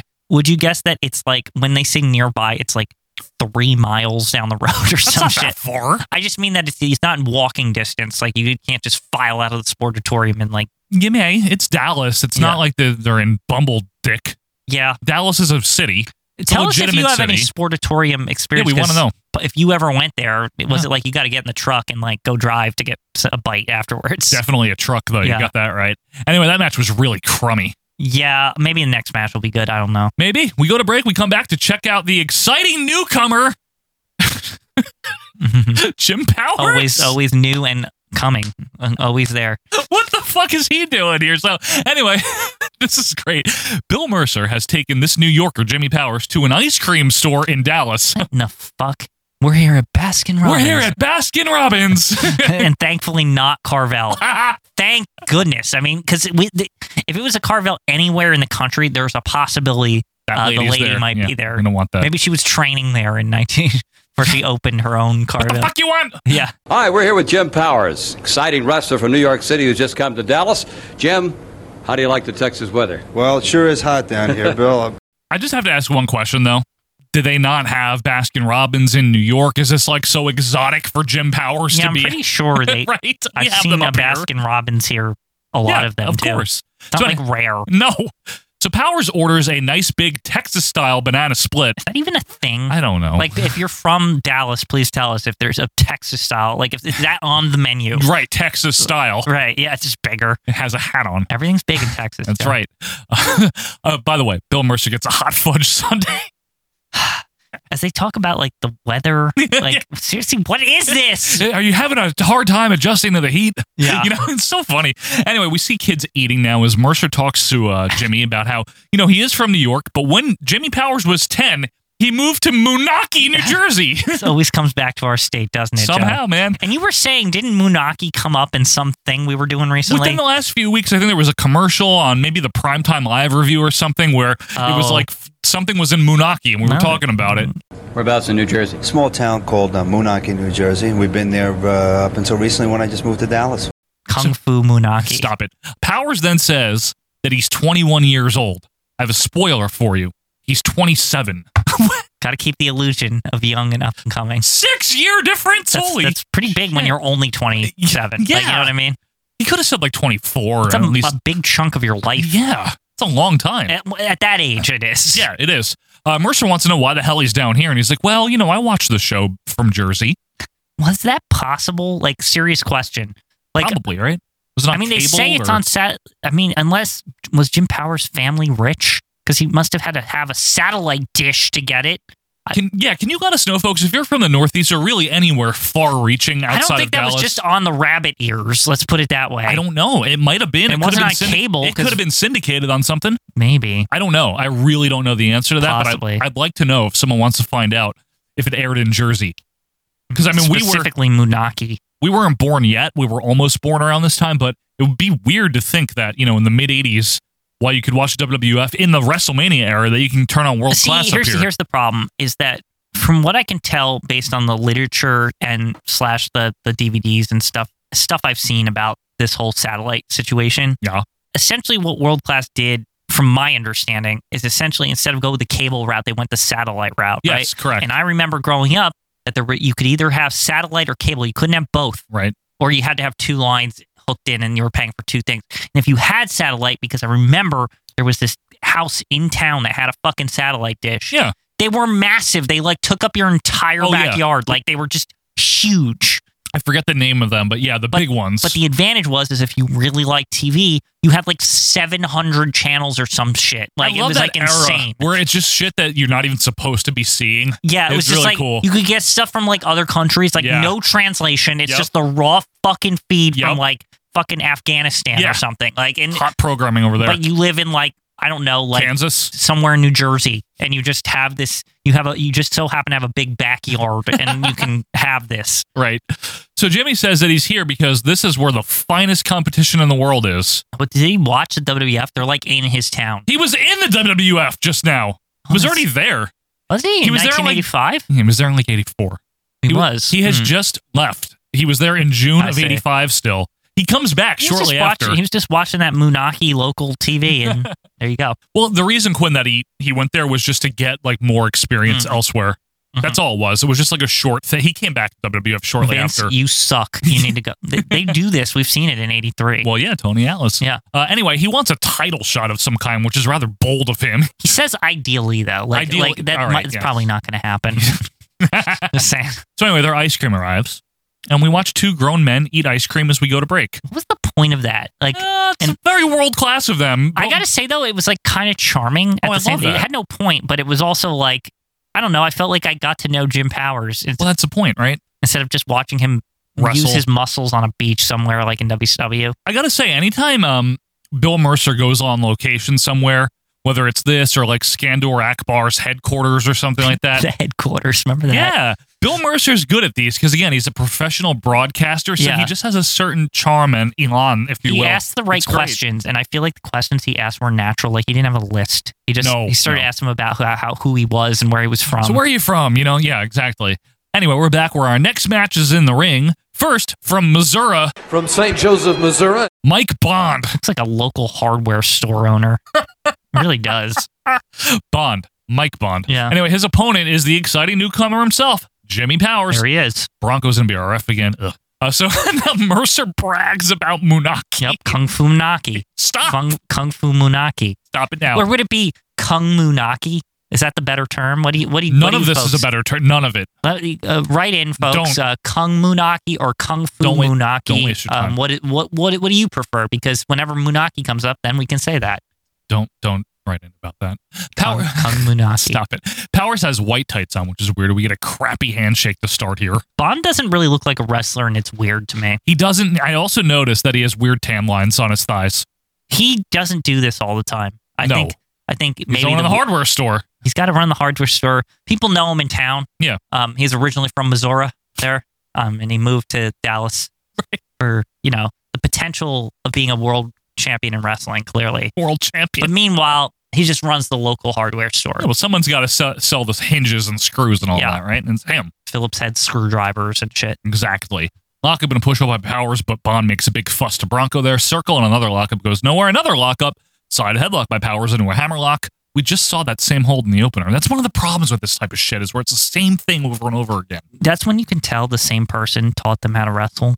By the way, if they all do headlocks or they all do a particular move. It's just a style back then. Yeah. Now everyone does a flip. Not everyone. Don't write in. It's the new hotness. It's the new hotness, right? Yeah. Bond goes into the ropes, lock up again, another side headlock, and the crowd likes it. Take over to the mat. As Mercer just talks about Gino's car and Bruiser Brody and stuff, not this. Not this. Bruiser Brody is the one that beat up Gino's car or something. Maybe, possibly. But we don't know. Broke his car. We're not sure. It's funny. Is Gino a face? Why are they talking? Yeah, that's what's weird about it. Back up, shoulder block by Powers, back into a side headlock on the mat here as Mercer says capitulate, and then talks about next week's show. Bond gets all handy now as Powers does the come on and fight motion, the fisticuffs. That was the best impression. Come on and fight. Come on and fight. I'm from Munaki. Not Missouri. His accent was thick, by the way. Yeah. Did you notice that? Yeah, bad. Yeah. very, very Jersey. Yep. Lock up and a side headlock by Bond. Do they do other moves on this show, Joe? seriously, it's Headlock City. It is a lot. Powers out, but a hair pull here by 007 maintains control. Snap suplexa by Bond into a double chin lock. Powers gets up, gets out, big backdrop. Bond bails out. Get it? Bond bails, bail Bond. Mm-hmm. I hope you forget all of your passwords. Back in, kick to the dick by Bond and some clubbering forearms there. He thinks he's so good, Bond. It looks like a low-rent version of the Mauler. You notice that? It's like shitty Mauler. I wouldn't have thought of that, but that's true. Yeah. His mustache is very good, though. Yeah, he's got the Mauler hair when he turned into the Mauler. Yeah, and he has Mark Eaton's mustache. Mm-hmm. Anyway, corner whip is reversed. Big elbow by Powers. Turnbuckle ram. Bond is in trouble. Corner whip by Powers, but Bond charges out with a clothesline. Mercer talks about Muscle Beach. Neat. Wonderful. Rope body slam by Bond. As Mercer now reminisces about the Texas-sized banana split. I remember when we had the Texas-sized banana split. He's a big man. On the Texas-sized banana split, we were having our little visit. I love him. The Cotton Bowl. I love him so much. It's very good. He's not good, but I love him. He just talks about whatever. He doesn't talk about the match ever. It doesn't matter, though, to be quite honest with you. I know. Literally, 90% of his commentary is talking about other shit. Either last week... Somebody was asking about star ratings and commentary the other day. This is Andrew a perfect Rogers. example of the commentary fixing this crap. Right. Because this match sucks.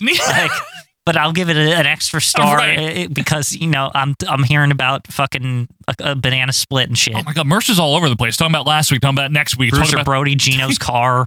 Bruiser Brody, Gino's car, ice cream in the store. You may be right. I may be crazy. But shut the fuck up. Body slam by Bond is called a body slammer by Mercer because he doesn't care what the moves are called. Some of his names, we'll get to. He doesn't know or care. Bond heads to the second rope, misses an extremely shitty elbow. Powers is back up, Quinn, all fiery. It's a House of Munaki, baby. Someone's got to be. Yep. And then, surprisingly, a Russian leg sweep gets the pin. Now, Gorilla would have said that move doesn't usually work and also that it's a neck breaker, but at least it's over. Neck breaker! You're not going to get him that way. And then he pins him. Yeah. Imagine what Gorilla... I didn't expect that! Yeah, he got him! Surprising, brain!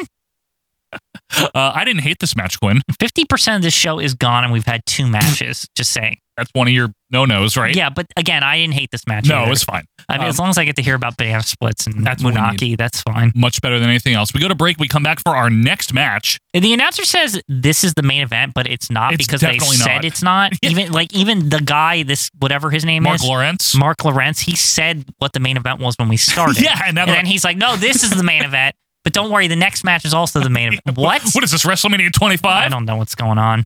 First, Gary Hart. I like him, by the way. Gary Hart's a very good manager. Mm-hmm. He proudly presents our old favorite, the Maniac, Mark Lewin, who looks like an old welder. Big favorite of ours, literally wrestling since the 50s. Look, Joe, I Wikipedia'd him during this. Oh, you did? And I was like, when did he start? 1953. He was 53? When he was 16. That's when his first match in 1953. Shit. Yeah. We've seen him before. He's a wrestler, all right. Uh-huh. His opponent is from St. Louis, Missouri. More Missouri. A lot of Missouri. The Iceman, King Parsons. Nice shot of his hair in the arena wall, of course. And sadly, Boyd Pierce isn't here to call him the Ass Man. Oh, the Ass Man. The Ass Man. Don't do Jack. The Ass Man. Mr. Ash. Mr. Ass Man Parsons. David Manning will be our referee, thankfully. Enough with Bronco. Gary Hart, by the way, is dressed like Karate Billy Graham. I don't know. As Mercer says, Lewin is Asiatic. Is that real? That's what he says. Because he wrestled in Japan once or something. He's like, he's been in Asia so much, you might as well call him Asiatic. Okay, back to next week. Yeah. Well, what does that mean? I don't know. Actually, he talks to himself more about it. He's been there a lot, That's the other thing about Mercer is because he's by himself. He has a conversation with himself. If you've ever noticed, he's great. He questions what he's saying. So is he from Asia? No, he's not really from Asia. It's like that. It's really weird. By the way, Quinn, Lewin's pants suck. Yeah, huge pants. Huge white pants. I think it's because he's old and he just doesn't want. Maybe he's a little chunky in the legs or something. He doesn't want to.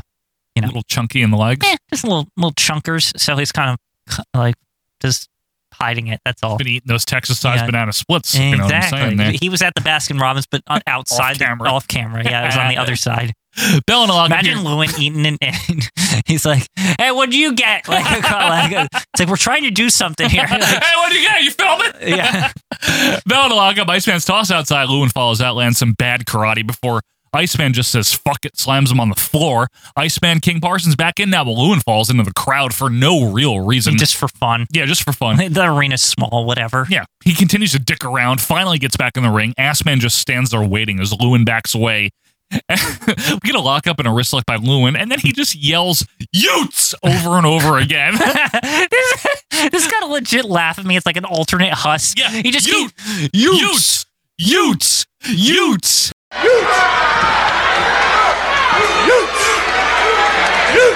Utes is the cry. Mercer, I'm not sure what Utes means. Cue up my cousin Vinny. Did you say Utes? Yeah, 2 Utes. What is a Ute? Oh, excuse me, Your Honor. 2 youths. Some biting by Lewin and more Utes here. 2 Utes. Awful karate chops by Lewin. Another Ute, another chop. A go ice go chant. More Utes. Tons of Utes. Gary Hart yells things all nice from the outside. He's like, watch the punching. Like, Yeah. Gary Hart It's really weird. He's like very calm and collective out there, and you can very much hear him on the mic. Yeah. Watch the punching there. Okay, Yep. son. Basically, Iceman fires back with some chops. Lewin goes down. He sells that like it's the end of the world, too. One shitty chop. Yep. Gary Hart now hops onto the apron, takes a hilarious headbutt. Crowd very into this, of course. They are. We're not even joking. No, they are. Iceman walks into more karate, though, and gets tossed to the floor. Mercer now waxes fondly about how recently Great Kabuki was with Gary Hart. He just talks about everything, doesn't he? Mm-hmm. Suddenly, I didn't expect this.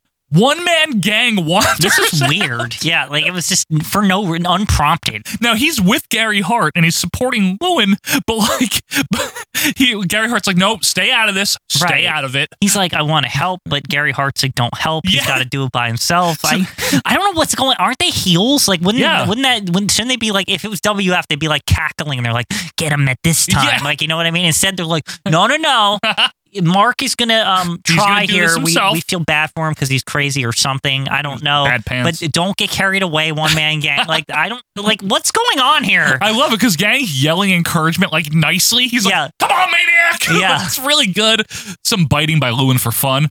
Mercer really likes Gang's head tattoo. Remember, he's like, "Let's see if we can get a shot of that head tattoo." Gotta get there. it close up there. It's a skull and crossbones. Anyway, Iceman gets tossed to the floor again. We get a good look at how shitty that floor is. Holy shit. Don't walk on that barefoot. No. Get a splinter. Don't worry. There's people who do that. Get hepatitis. Anyway, Lewin finds a chair, decides to ram Iceman into it, but he blocks. Lewin is screwing here. Back in. Iceman with a comeback. Big rights despite Gary Hart's protests about the punching. Jumping headbutt by Parsons. Irish whip off the ropes. A butt. Down goes Lewin. Another butt gets 2. Don't forget the butt. Even Mercer calls it that. So is that when Fuji does it? Is that the new, like that's the name for it? A butt? Well, Fuji does like a rolling senton butt. Was it always called a butt and we didn't know? Only when Assman does it, Quinn. Oh, Assman. Get it? Because the butt. Assman King butt. Parsons. Wrestling is very mature. Yeah. You know what I mean? Assman King butt. Butt. We're a very sophisticated program here. See, is King butt friends with King Koopa? King Hippo. Yeah, possibly. Same thing. Gang comes in, gets his own butt. Yeah. There's some butt. Parsons gets caught in a sleep hold by Lewin. It's literally what Mercer calls it. This isn't the first time I've heard him say this. No. Oh, the sleep hold. He put him in the sleep hold. The sleep hold, folks. He says it like a lot, too. Look out, Lloyd's got him in a sleep hold. It's very distracting. He just keeps saying sleep hold. He loves it. He doesn't. Oh, there's okay. I don't know if he's going to make it out of the sleep hold. Oh, there's the sleep hold. Watch out for the sleep hold. He says it in like the next match, too. It's in every match now. It's just what he calls it. Now we finally get a bell. Gang does his pose for no reason. You know, like the woo! Yep. And then he does the big 747 splash onto Assman. I love, by the way, Quinn, how Gang looks all shitty. Like his shirt is all crappy. Extra fat. It's like a shirt that's like a little too small. Yep. The sleeve is it's ripped. like he went out and he tried to find the right. This isn't like that kind of. It's not like where he got a smaller shirt. This is like it's like an XL or whatever he is. XL, but he put it in the wash like on the second or third wash. Like you know how it gets like slightly shorter on the bottom part. That's what it looks like. Yep, and I bet that he bought that shirt himself for sure. Oh yeah, like 100%. Target or something in Dallas. Not Target. Did they have that in the 80s in Dallas? Target? I wouldn't think so. No, maybe Caldor. I don't remember when the national Target expansion took place because it was in the 80s, but it wasn't. Yeah, but they weren't as widespread. Yeah. Anyway, Rick Pasley or somebody comes out. I don't know. Sammy Hagar. I don't know who the guy is. Okay. Gary Hart tries now to revive King Parsons from the sleep hold because it's very bad if you don't do that. Sleepy.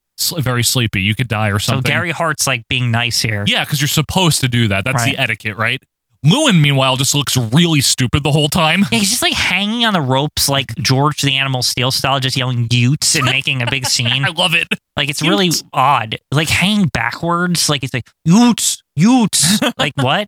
But now here's like Gary Hart like gets extra concerned about the sleep hold. So he's been in the sleep for a while from the sleep hold. So now he goes over to Lewin and he's like, "Can you leave, Mark Lewin?" Like Gary Hart's like being all nice. I don't know what's going on here, and I'm confused. Like who's heel and face here? Because Gary Hart's like way too nice. He's being very nice, isn't he? Yeah. Anyway, the winner by DQ, Iceman King Parsons. This was actually kind of fun. This was actually good. Yeah, I didn't mind this. I like the use. This is such a scene. Yeah. Like a gang in there and all this shit. Like it was odd. I had no problem with it.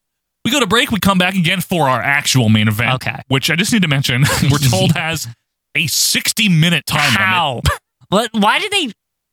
What is this on one illusion? hand, I will say I like when they pretend things and stuff like that. But something about like on a TV match. Right. You could at least at a bare minimum say we know it's TV and say 30. Or say TV time remaining for crying out loud. Either 30 or TV time, right? Yeah. That way you can say like, oh, if it goes over, we only have 15 minutes left, and if it does go 30, we'll show you the next 15 minutes next episode or something. 60 minutes. 60. They don't even have 60 minutes on this show. I know. They literally don't have it. Right. They only have 45 minutes. Pretty much what it is. Mm-hmm. First up, we have the dynamic duo from England, the gentleman Chris Adams with extra shitty hair today. You notice weird that? For a gentleman.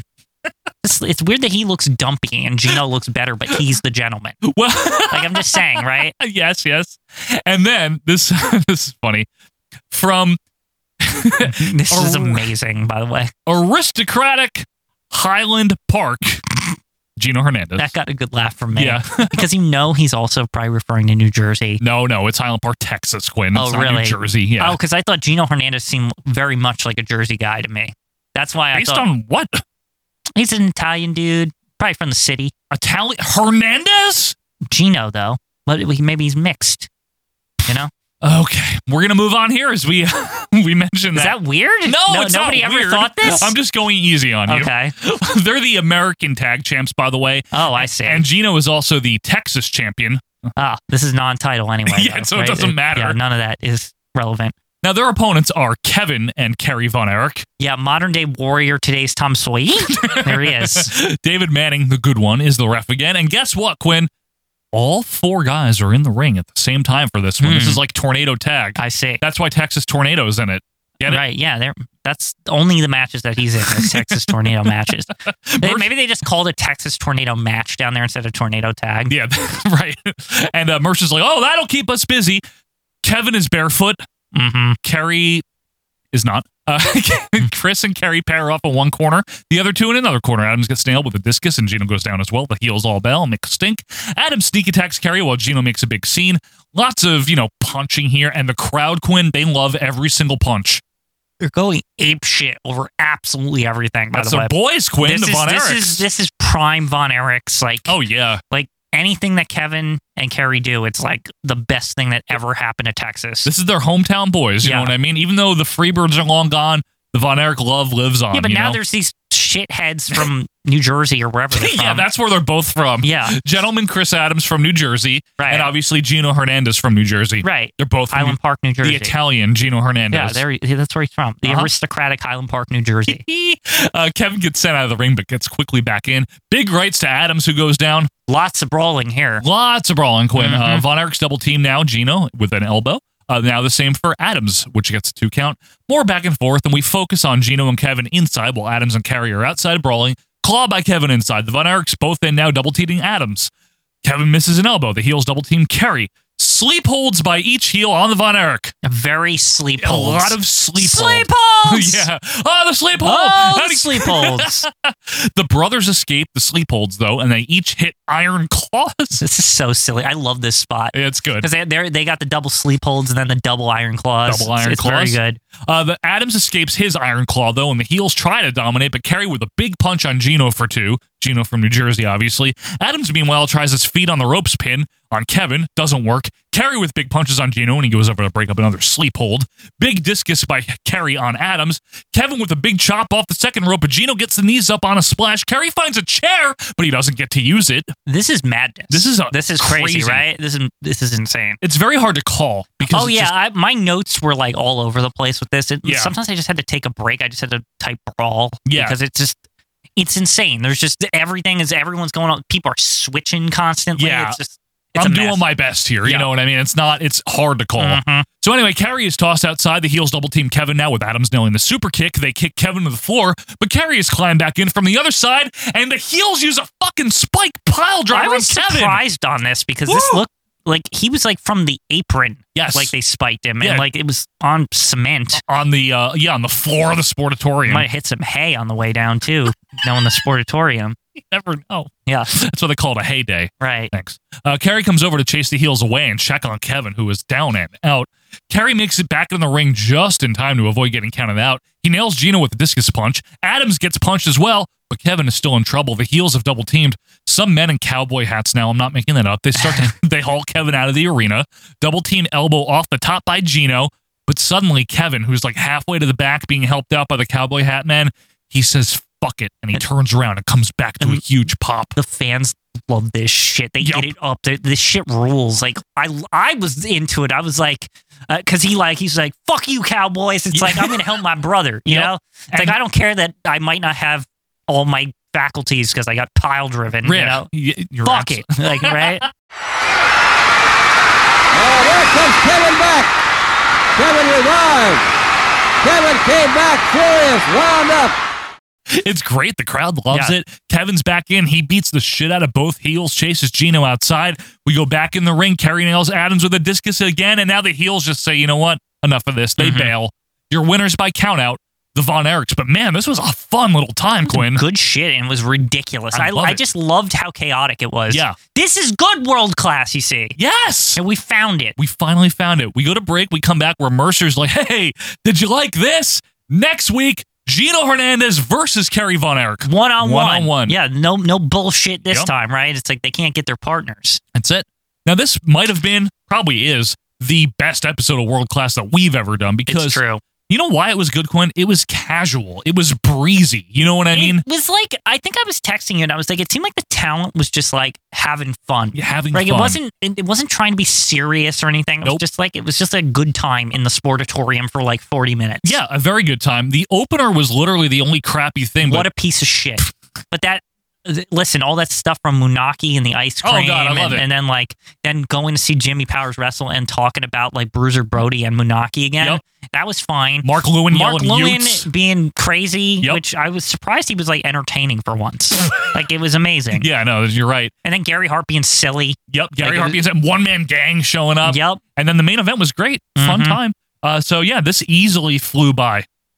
This is very good, and here we go. We found a good WCCW, so that quest is accomplished. Very exciting day for me. Very exciting for me, too, because as we mentioned, you know, we want the stuff we watch to be good. Sometimes we intentionally get bad stuff, or people like Richard Land intentionally send us bad stuff. I thought this was recommended to us purely because the screenshot on WF Network or whatever. Yeah. It was Jim Powers eating ice cream with Bill Mercer. So I was like, oh, come on. This is like an in-joke, right? I don't know if Andrew LaSalle like scrubbed through and he tried to find one to rib us. Yeah. But thank you, Andrew, because whether you intended to or not, you gave us a good episode of World Class. LaSalle recommendation ran great. Yes. It was fantastic. And folks, we hope this retro wrestling podcast ran great for you as we wrap up another week in the world of retro wrestling. Obviously, we will be back next week for the Ides of March 15th, for episode 215. In the meantime, be sure to follow us on Twitter at OVP Podcast. Shoot us an email. Join the group. And again, if you want extra OVP content, I encourage you to just give it a shot. Just try it for a few weeks even. Patreon.com/OVP podcast. But Quinn, until next time, until next week, I'm Joe Murata. That's Michael Quinn, and we are off to Baskin Robbins. See ya.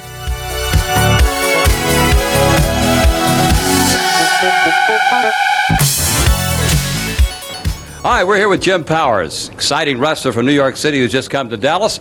Jim, how do you like the Texas weather? Well, it sure is hot down here, Bill. I'm sure it's going to take some time for me to get used to it, but maybe this ice cream parlor will be able to cool us off a bit today. That's why I brought you here to Baskin Robbins at Mockingbird Square here in Dallas. Let's order up something. What do you have? Hi.